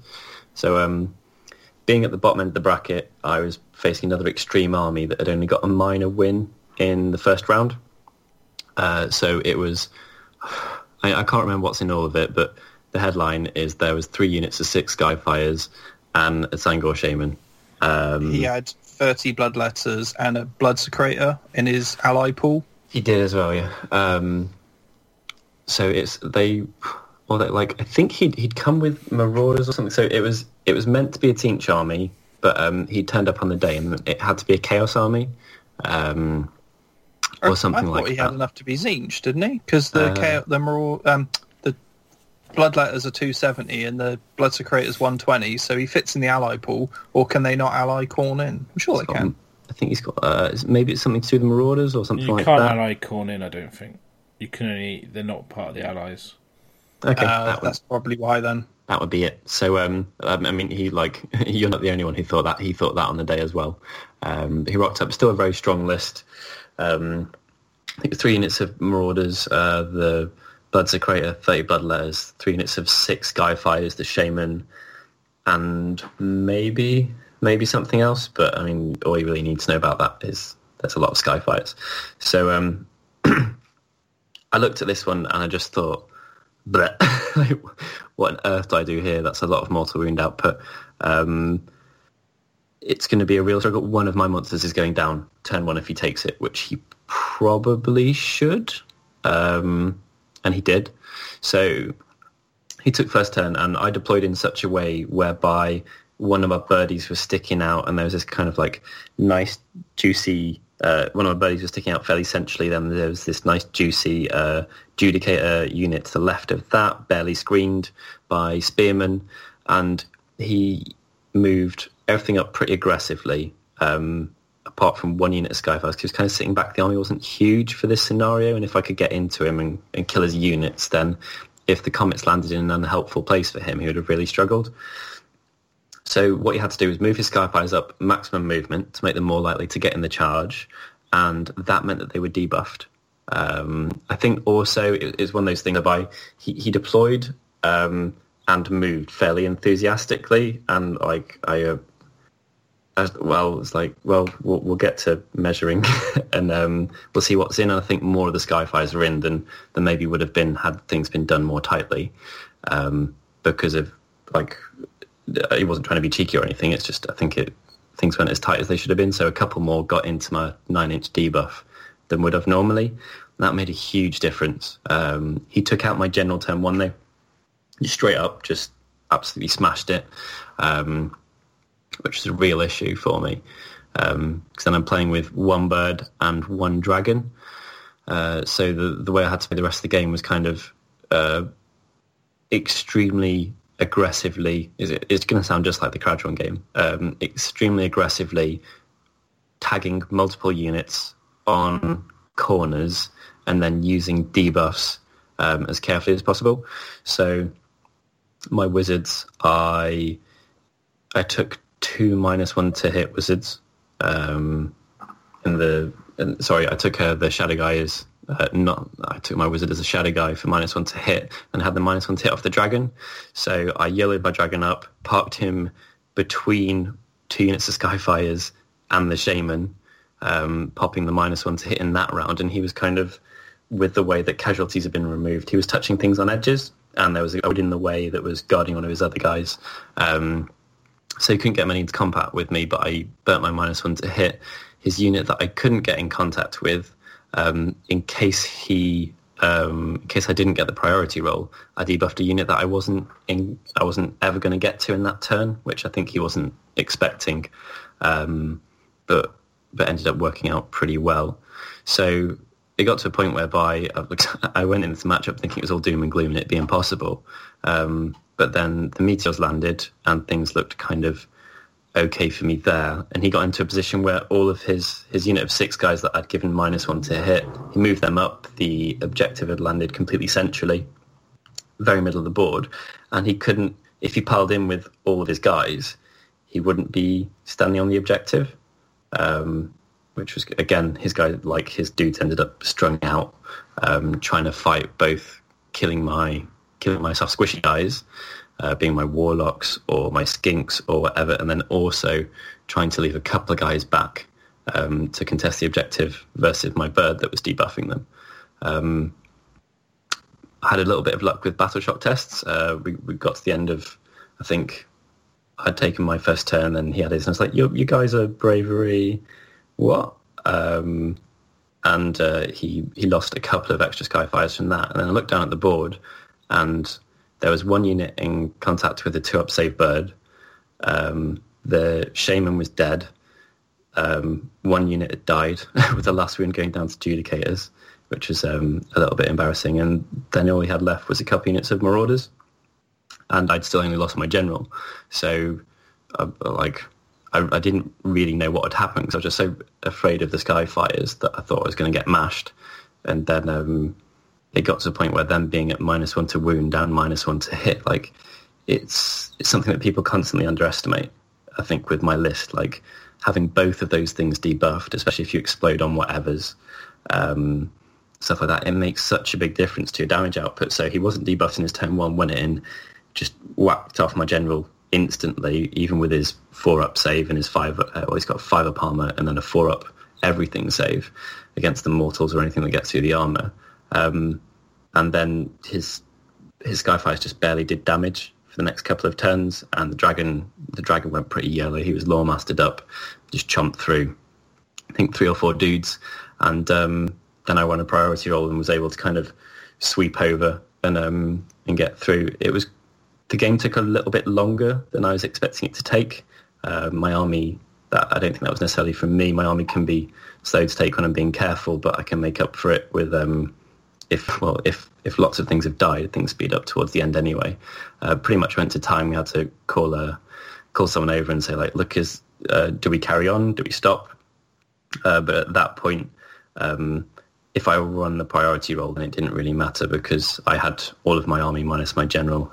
And I was against, I think, 10 Marauders and a Blood Secretor, which was kind of all that was left there. So I got the priority roll. They said, take 5 more minutes, it's lunchtime, you're good.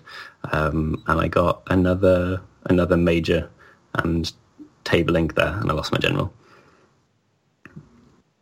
So it was a clone of my Caradron thing, and it played very, very similarly as well. Like one of my big monsters going down and then having to kind of carefully manage the resources, which are like my zones of debuffing or my spells of debuffing, and stretch people out as much as possible or tag on corners. But it was a tricky one. I had to play for it, and by the end of that, I find it really stressful when you have to display your army and you just want to have food, and you've had a different, not because the opponent or anything, you've had a game where you've had to think a lot anyway. Les was talking about not taking his 5 minutes. I think I ran off of food and then I just went and sat outside for a bit or something like that, just because I felt a bit like. Because you were last finished and your army was last in the cabinet, and then. Yeah, I nearly didn't. I thought it would have been in bad taste not to display it, but I really didn't want to display it at that point. It is a. I didn't want to put mine out either, but that was for different reasons. But I guess we can do a painting roundup at the end. Yeah, I mean, it's a massive compliment, and I put loads of time into my army. It's lovely that I've been voted for it, but I didn't have much room in my head for anything after the game. It got a bit stressy, and I got all sweaty towards the end because we're going to get it in. And I was just standing there knowing exactly what my plan was and knowing that I could do a turn in 30 seconds if need be, and just win the game just by saying right, my turn's done. I got the objectives. Your turn. But yeah, I felt a bit poopy, so I went and had a chat with people. They cheered me up, and I went and took 5 minutes, had my lunch, got some vegetables in me, which was helpful, and I was really wanting to have So I was on 4 majors at that point. I really wanted, like, I want this towards the end of every tournament, but it's more important towards the end. I think you want to have games against people where you know it's just going to be as it should be, playing someone nice and solid or whatever. And the draw went up, and I was playing formerly 40k Matty, who was running a properly renegade Sylvaneth list, which I think is probably going to see a bit of a comeback since it was on stream. Laurie was running it at Bad Dice as well. Yeah. The Dreadwood list, because he borrowed my army at the time. Or my He did, yeah. So I was playing against Les's beautiful army on a very, very crowded table with a huge piece of... Were you on the stream on this game? Yeah. So it was... the table looked great, but there was this massive piece of terrain in the middle, like a temple thing. It's about like... It's like a big corn building. I think it's like it's made out of oculums, isn't it? Yeah, it's like a foot. And it looks spectacular, but that was in the middle. And then I was playing Sylvaneth, who dropped woods everywhere, which I found like that is the type of thing that things just end up taking more time and are more fast than they should be anyway. And when you've got a silly army that pops up a vortex, and you've got skinks kind of trying to fit round trees, and it takes a long time anyway because you're on the stream as well, so that naturally slows the rhythm up, doesn't it? Yeah, you're trying to kind of speak out everything out loud. But I mean, Matty was an absolute gent. I can't like both, probably him and Brian. I couldn't really like, and my final round opponent. I just couldn't really like. I had great opponents in general, but I couldn't really pick between those ones. I just rolled a dice my sports at the end. Pretty much like they were like it was a really, really good one. We just said everything out loud we were going to do that made it a bit easier. It's quite hard to hear, especially if your back is against the wall at that end of the room. So his army, it was Scorched Earth, and his army was Alariel. Les, what was his army? His army was Alariel. I believe he had 6 scythes. 6 scythe hunters. He had 20 spike revenants. Did he have another hero? I'm sure he had a branch witch. I think it was Alariel, a branch witch. Striker. That was it. Alariel, Dryker, 20 spike revenants, and 6 scythe hunters, and that was it. Yeah, it's a badass list. You're taking it like at 1930, getting a triumph, and teleporting in and going super aggro. I was a bit worried about this being Scorched Earth because he's got the capability of getting into me really close, but I think the big worry for him is if he gets to me and burns my objectives and doesn't get much from it, again with it being random, like Terry mentioned, I can just go and mash.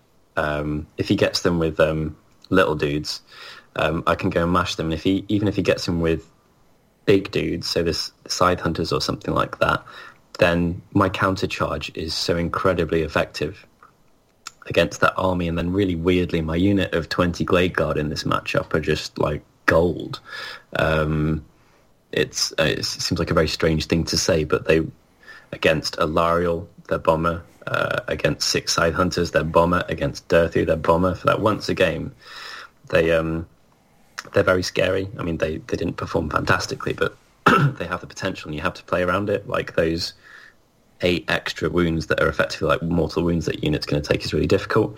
So I deployed in such a way where I left a very, very gooey, like, there was basically a way to get in, tag one of my birds, wasn't my general, but one of my birds. There was a Lawmaster there, and there was the tail end of my Doomfire Warlocks, which I was convinced that I'd made a bait that I had to make it like a tasty bait, but I was convinced that I kind of like had maybe risked too much, but I really needed him to put, I was hoping for his Scythe Hunters, and it was his Scythe Hunters, to drop them and charge into my backfield where I could deal with them on their own before then worrying about Alariel later. And that's kind of exactly what happened. Again, the debuff was pretty powerful. There was also a really, I think it was slightly too clever Balewind push where, because I ended up pushing my dragon, I made it so my dragon couldn't get a charge, but he charged his Scythe Hunters in, didn't manage to kill the general. I think he only put one guy on the Lawmaster, nearly wiped out the Warlocks, and kind of had me pinned. And then I popped the Vortex with a mage, and that pushed everything apart. So it pushed both of my birds out of combat and my dragon backwards and my warlocks backwards, and opened it up to allow me to then go in and probably charge them again, but allow me to pick where I was charging them, not just by piling in. Although, as I've mentioned, like with that vortex push, my dragon had to be pushed backwards the way it went, and that meant that I had like this weird thing where I was trapped between my vortex's imaginary bubble and the table edge. So he couldn't get in for that, but I did a number on the Kurnoth Hunters, no thanks to my Glade Guard, who underperformed. And then he put in... I felt pretty confident at this point, gave him the turn when I won it, because my dudes were buffed up. He sent in Alariel, and I think he might have failed the charge or just not done as much damage as he was expecting to do with the debuff to hit. And in response to my next turn, I was ready to charge absolutely everything into her, because with her dead, basically there was Durthu, and then I just had to worry about revenants popping up or appearing.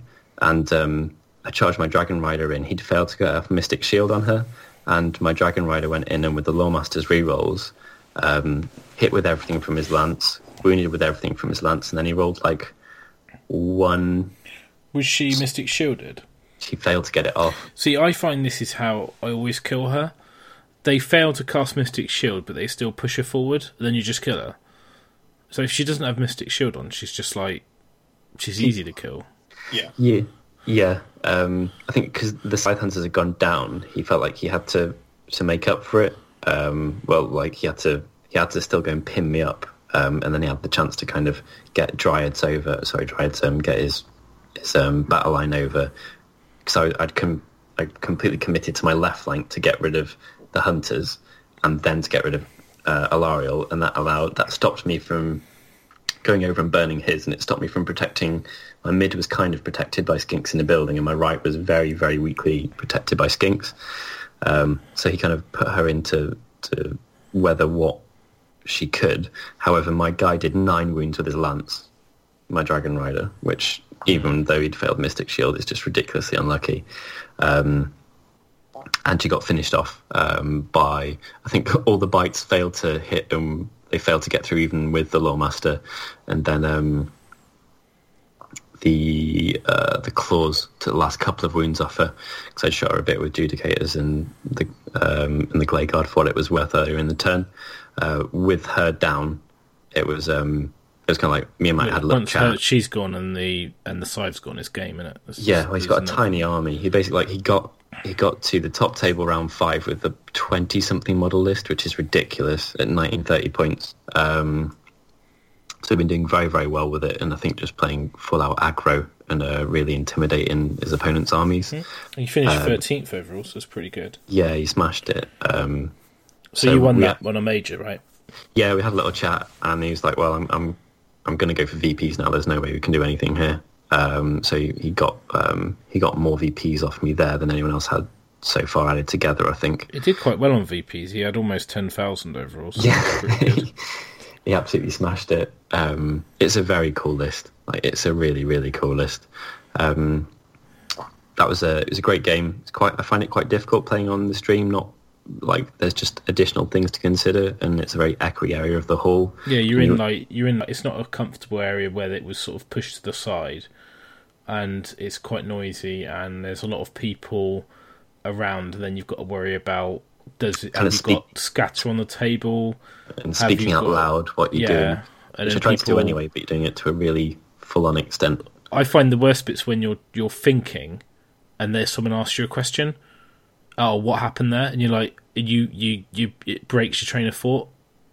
Yeah, that to me is the one thing that really, when I was on the stream before, just was really, I found it quite a little bit irritating. Yeah, it's very tricky. It happened to me really badly in my game 6. So who did you play round 6 then? So again, I was like, at this point, obviously, I was doing pretty well. I hadn't looked at the pack really or done the maths, but from what people said, I knew that even if I got, because I had a painting nom, even if I got a minor loss, I'd be on for winning the event. Yeah. But that's texting me the entire time you were playing, saying like he should be all right. He's going to podium, right? The entire. Such a lovely man. But I yeah, think you were was 13 points clear at the end of this person second. Yeah, well, I was playing, but it's that type of thing where I've thought that before, and then like sports have confused things or whatever, and for better or for worse, because my army takes so much playing, I don't think I get sports. I don't think I'm a dick on the table or anything like that. I've mentioned this a bit recently, but I have to concentrate so much that I don't, and I love it, and I like it being a kind of a very unforgiving list to play, and there being a lot of things to consider, but I think it stops me from chatting to my opponents as much as I would, even if they're like my best mates or really nice people, like I said about Matty or whatever. So I thought I probably wouldn't be getting any of those votes because there's so many nice people on the top table. Owen Wanker. What? So last round you ended up playing Liam, didn't you?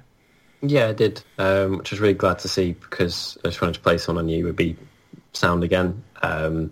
Another Sylvaneth list, completely different and a really clever one, and a nightmare scenario and list for me to be playing, basically. It's kind of the Sisters of the Thorn Dryad Bomb list, which is really, really tricky in the scenario. However, I was pretty solid on victory points at this stage. People told me that I was, like, even if I got a minor loss, I should still be safe. So I went into it. I wasn't going to play for that because I think if you play for minor loss in this, I risk losing very badly against his list. There's just so much flexibility there. And I mean, kind of, it's a hard scenario to get mages in anyway. Which one's it called? Knives to the Heart. Knife to the Heart. Russ has written an article if you want to read about it.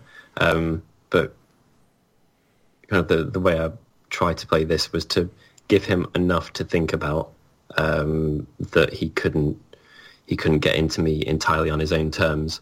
And then I had my objective landed in one of the arcane, I think it's the Arcane Ruins, where the pillars are really fat and lots of things can't get through.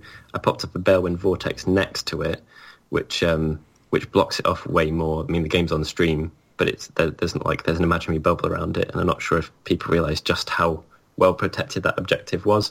I didn't know how the scenario worked though, because I never played it before. It's the one we didn't play at Blackout, and in retrospect, I completely misplayed this. Like I didn't know like the exact terms for how to win it. It's quite often misplayed. It's a five models and no enemies on both objectives from turn 3 onwards. It's very, very, very hard to do it, and you can play very negative and just pick up a minor win fairly easily. Yeah, which is kind of like I played aggressively to try and pin him. To try and pin him up. I got a little bit distracted at one point, and I think there's something with some casualties that got confused, which kind of dredged me down a little bit in over one side of the board. But I had 10 skinks standing in Arcane Ruins, so a 5-up save ignoring Rend 1, with my Elf Mage next to them, giving them a 6-up mortal, which was fairly well protected, and I kind of managed to scrape through on victory points, but my by the end of it, just from having to kind of enunciate and get past the echoes of that end of the hall, I was feeling really really pooped. So was Liam. It's quite tricky. Like I didn't feel pressure for being in a high position or anything. Like I know my list, and I'm pretty comfortable with it. But I was just kind of gassed at that point. So I'm not doing the game justice, but it's on stream. I think I played my game 5 very well. I don't think I played my game 6 massively well, but I played it well enough, and I ended up getting a minor victory in it. Yeah, well, a minor is kind of almost what you play for, isn't it? In that situation, I think it's almost like, especially with the position you're in the tournament, knowing that you probably only needed a minor loss to win, you didn't have to. All you had to do was not lose and play a VP game, so you don't even need to think about the major really. But I think I mean it is difficult playing on the stream, and I think Sylvaneth as well are one of those armies that are a bit tricksy and take a bit of thinking about, and some stuff being able to jump out of combat is horrible for me, like just being able to move. Like I didn't even realise that was a thing until the tournament. If you take something off and set something up, you can then charge. It's not a retreat because it's not moving. But you obviously 5 majors and minor, and a patent nomination, and 10,000 VP. So you are the champion. Yay! I'm just I was so pleased. The turquoise man. Yeah, I just didn't expect it at all, and kind of, especially from the Brian game onwards, I was just like, I thought like game 2, I was like, well, never mind, and I didn't go into it expecting to do fantastically. I took a really weird mage and kind of blocking the Glade Guard up and not taking a second unit of Warlocks and stuff like that. I thought the list was a bit, it definitely, I don't think it's the best list in the world anyway, but it's not the best version of the list that I could have taken. But I think I got the matchups where I was unlucky with what I was facing or the scenario. I had luck within the games, like Brian not making his charge or whatever, that made a difference. And the biggest single factor is probably my lack of facing Full Cinch or Stormcast, which are both poopy awful for me.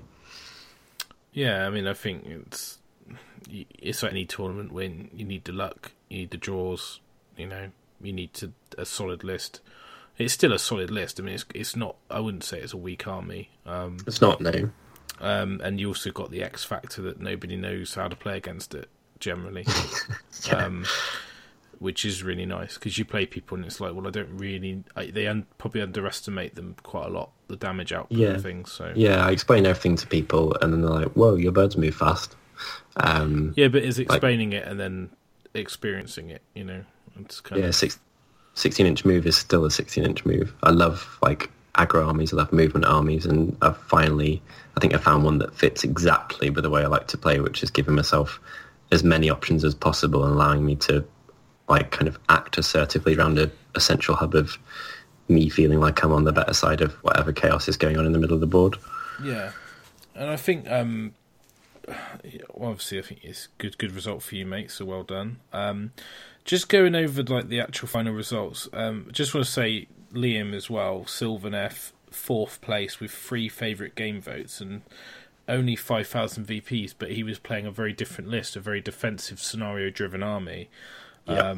And I think that's a solid result for him. It's a real shame he didn't manage to get onto the podium. And again, maybe a little bit inconsistency about how they rank their events. At the heats, it was done on favourite game votes. On the final, it was done by victory points.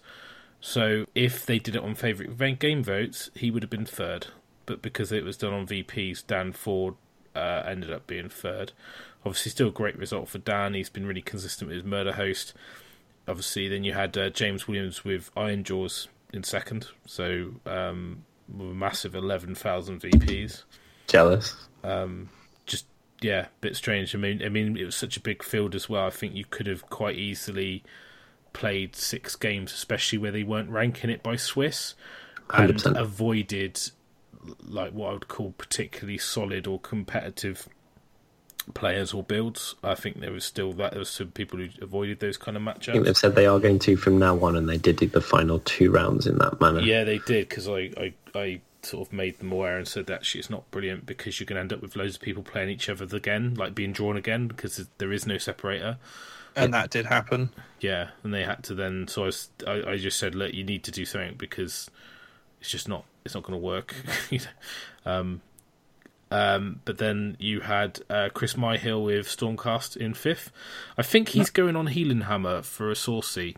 I saw a tweet about it today. So if you're a subscriber for Healing Hammer, now they're back podcasting, then you can check that out. And he's got quite an interesting Stormcast list. So I think after his Blood and Glory and the final, he's going to talk about what he's been doing. Tony Moore in 6th with his Disciples. Then Ben Curry with Legion. Gary with Kradrons. Pano with Khorne. And then Swalek from the Bristol Club with Khorne in 10th. And then Les just outside top 10 at 11th. What I thought was quite interesting, if you look at the results, it's order, destruction, chaos, order, chaos, chaos, order, chaos, chaos, order, chaos, destruction, chaos, chaos, order, chaos, order, chaos, order. You notice I'm not saying death. 38th was the highest death player, which a bit sad to see, really. I'd like to see it a bit more evenly spread. I'm sure there'll be some some changes to maybe help the Death faction. It's kind of why I've been a little bit interested in playing Death, to be honest. Trying to see what I can do with them. But they do struggle a bit, I think, especially in the scenario play. But yeah, that was the GT. Should we talk about painting before we wrap up? Yeah, so Byron, you picked up a painting? Yeah, Turquoise Man. I picked up Unit with my Skyfires, which I was dead happy about, because I didn't like where they were in the cabinet. They were not at eye level, and they were like a bit washed out by the lights. You weren't confident at all, were you? No, they've got some really bright lights in those cabinets. If you're on the second or third shelf, brilliant. If you're on the top shelf, no. I really hoped I'd have done well with my hero as well, but he's the hero one. If you've got like a nice freehand banner or something, that's always going to look really nice. Oh, really? So I think he needs, whatever hero I do next needs to have like some swag freehand banner or something to like draw you over to it. It probably speaks volumes that I choose to display my guy backwards. And yours is always backwards as well, so you can see the banner and the cloak. Yep, and the freehand on the shield, which is on his back. So, yeah. I probably should have put my Shaman in backwards, because the back of the model's better, because you've got the feathers and the robe and everything. So, I don't know. I just feel a bit dirty putting it in backwards. But I never feel dirty putting it in backwards. Lol. I might have to go past next time and turn your model round, even the playing field a little bit. We were joking about it with a submission. They told me that they were lurking just about in earshot of me saying that all models had to be turned face forwards, and they turned around and just smiled and went like, we're only kidding. Yeah. But no, so with the actual... and Monster went to Chris Mills' Star Drake, I believe. Yeah, I think so. Yeah. Looks really good in the cabinet. The snow, just with those lights and the metal work on it, just it's all so shiny and you can't miss it in there. It looked really good. With the actual armies, they rolled them this time, so they put out numbers in the cabinet and then diced off where you ended up in the cabinet, which I think's fair. It's fair, but if you get in that top corner where I was, right under those lights, it's But you could finish your game last and be there anyway. So, but I finished my game early, and I was like the second person to go in. No, I was in before you, dude. I was like third or in, I think. Because I think it's fair to randomise it. It shouldn't be. Oh, it is. But there was a Death Army under mine that was really dark that could have benefited from being in the light. But instead, my army went on top of it, and I basically covered the entire cabinet, like shelf, so all the light got blocked out, and then all the armies under mine were all in darkness.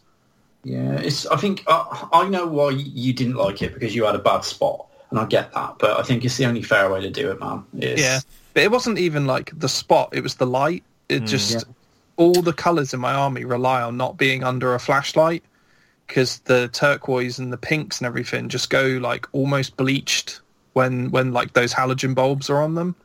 I said to like the guys, like, can I block out a bit of the light? He was like, no, you can't take the bulbs out. I was like, oh, can I stick something over the bulb? So no, you can't put anything over the bulb. Light on fire. Right. I still like armies on tables, like displayed on a table, so you can actually get in there and have a proper look around it, like they were at Blood and Glory, like we do at Facehammer. I think it is what it is. It's what they do. It's fine. It's cool. Yeah. It's just you just have to just deal with it, isn't it? I mean, it's just it's what it is. So whoever other armies were up there then. So did all three of you get a nom? Yeah. Anyone else that we know? Chris Mills obviously was there. Yeah. Other armies. How many was it? There was quite a lot, wasn't there? It was like 9? I think they put 9 destruction armies. Yeah. Oh, it's Chris's friend. I want to say it's Steve. Is it Steve Rose? Yeah. Yeah. Or Chris Rose. He had a destruction army in which looked tasty. There was some really nice death armies in there. Yeah. And they only did a number 1, didn't they? Just players votes. It was player votes, and that went to Chris Mills. Our prediction. Yeah. Which I told him that the week before at Facehammer. I was like, your army in those cabinets is going to look amazing. It's just going to shine so well in that light. The snow just sparkles. It's just like the GW snow as well. It's not even the crushed glass or anything. It just looks really good in that light. The GW snow is really nice. You don't need to do anything that fancy with it.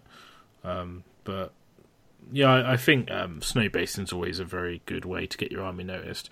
But his army is very nice. I mean, when we went at Facehammer and we had the photographs and zoomed right in on it, and you could see, all the highlights and everything. It's done really well. It is a really nice army. So definitely deserving one on props to him. It's good that I think it's really good to have because obviously fairly newish to tournaments and stuff like that, and I think it's really good to see that he's bashed out several top level armies, hasn't he? He's kind of just he's doing the Fire Slayers now. He's got to paint like 1120 men to display fine. He'll do it in like 6 weeks. He'd be grand. He did the Sylvaneth one as well, didn't he? Yeah. So the Sylvaneth one was quite good too, which is nice. He's a top bloke as well. Yeah, so that's always good. So well done to you, and that was it, really, wasn't it? I mean, wasn't there anything else really to talk about, or is it? We kind of. I think that's all wraps it up. I think, it's the first sort of like competitive sort of run of events that I've done at Warhammer World, and it was, my only downside is that it's 6 games and it's a drive back, but other than that, it's pretty well done. Yeah. Overall, I think for me it was. It was a good event. I almost wish this year I had an army that I wanted to play with, and I stuck with it. I've been so unsure about what I wanted to do all year, and I keep just moving around, and I'm not really settled. So yeah, for me, the heats and the final were okay. I don't feel I was ever really trying to compete at them. I was just kind of playing because I wanted to be there with my friends. So maybe next year will be a bit different. But Heat 1's very soon, and probably not going to have time to get anything ready for that, really. So not sure, but yeah, it was pretty cool. So, but I think it's really good that Byron won it, because it's just it's nice to see one of us winning it. Because to be honest, it's just good. I just think. It just shows like like in terms of like our podcast as well, like the gaming side is, we've always been, even like at team events and stuff, we've been smashing it, but like it's good to see in individual events like Les and Byron particularly getting more kind of accomplished as gamers in Age of Sigmar. So because obviously like in 8th edition you guys weren't quite, me and Terry were sort of doing a lot better. No, I was just doing painting. Yeah. So it's nice to see that, it's almost like the complete package, isn't it, of gaming and painting amongst the podcast. So yeah, none of us have won a painting prize for a while, have we? Well, no. Terry, didn't you win one recently, Terry? Well, yeah. The next show we do, Blood and Glory. Yeah, I was going to say, like you won one like a week ago. Yeah. So what we're saying is that for the next lot of heats and stuff, Russ, are you gonna compete on the paint side of things as well? It depends how things go. Not for January, for Heat 2. Definitely not for January, but Heat 2, I might have a reveal for Heat 2. We'll see. Well, you need to get that.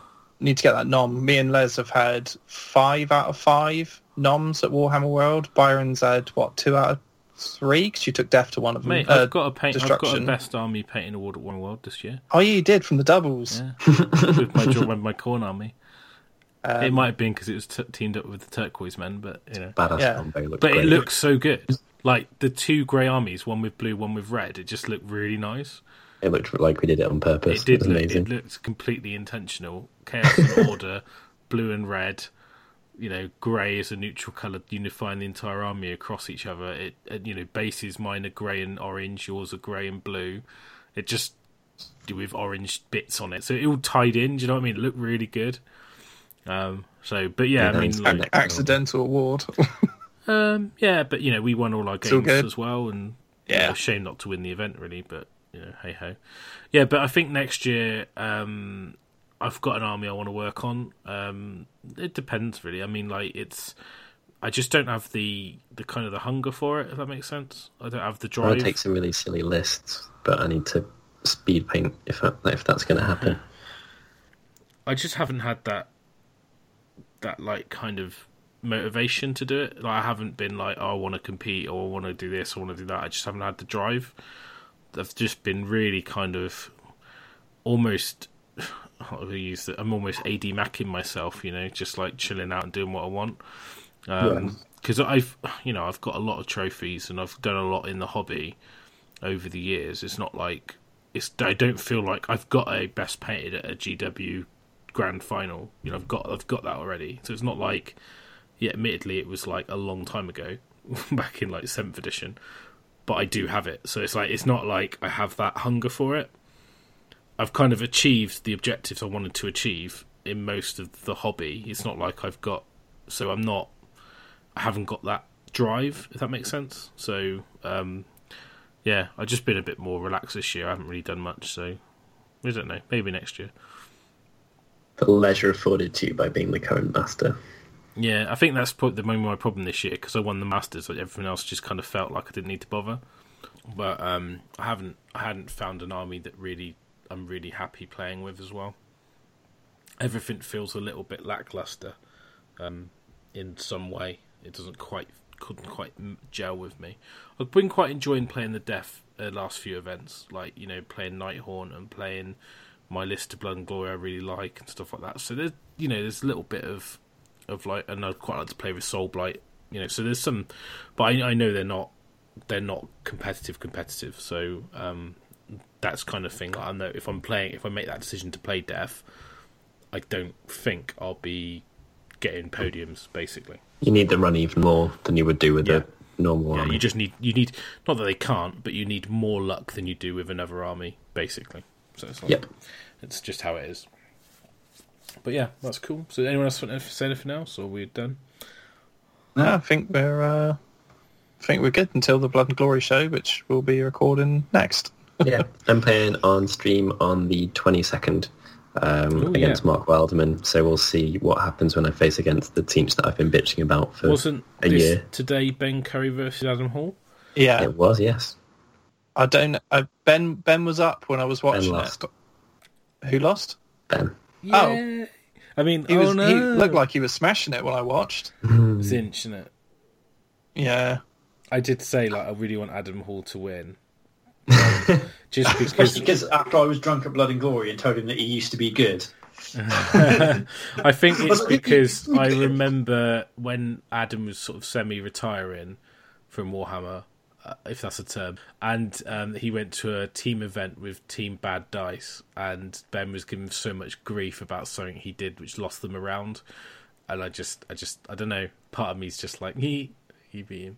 But it was a really good game. I can't wait to watch it. Yeah, so I'd say it's on the stream, so you can go watch that. There's loads of Shadespire stuff on the stream, really cool. If you want to watch back the GT final, Dan Heelan was commentating.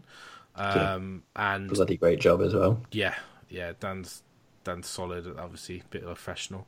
And you can watch 2 of Byron's games, the last 2 that we talked about against Sylvaneth, and obviously there's other games going on there as well. And obviously Les features on the stream as well. And yeah, so that's really cool. And then Blood and Glory, we'll do a show on that soon, probably next week at some point, or the weekend, I don't know. We're all a bit busy at the moment, but we've taken some questions as well recently that we can do a little mini show on. Yeah, I thought we'd probably best to break those out into either the Blood and Glory show or into a mini show about your army, whichever we do. So, but we've got those noted down. Event as well. Got like the War Chief event this weekend as well. Yeah, we do. So. Yeah, so we're going to do a little coverage on that. Although I might just end up playing Shadespire all weekend and not playing the event. So getting drunk with me for my birthday. Yeah, I need to do that. So, prime time. Yeah. So prime time. Yeah. Right. Okay. So I think that about wraps it up. So thanks for listening, and we'll be back soon with another show. So take it easy and talk to you soon. Later. To make sure you don't miss out on any more Hammer to Your Face, subscribe to us on iTunes, add our RSS feed to your reader, and follow us on Twitter @facehammer_. We hope you enjoyed the show. If you'd like to give us some feedback, we'd love to hear from you. Thanks for listening.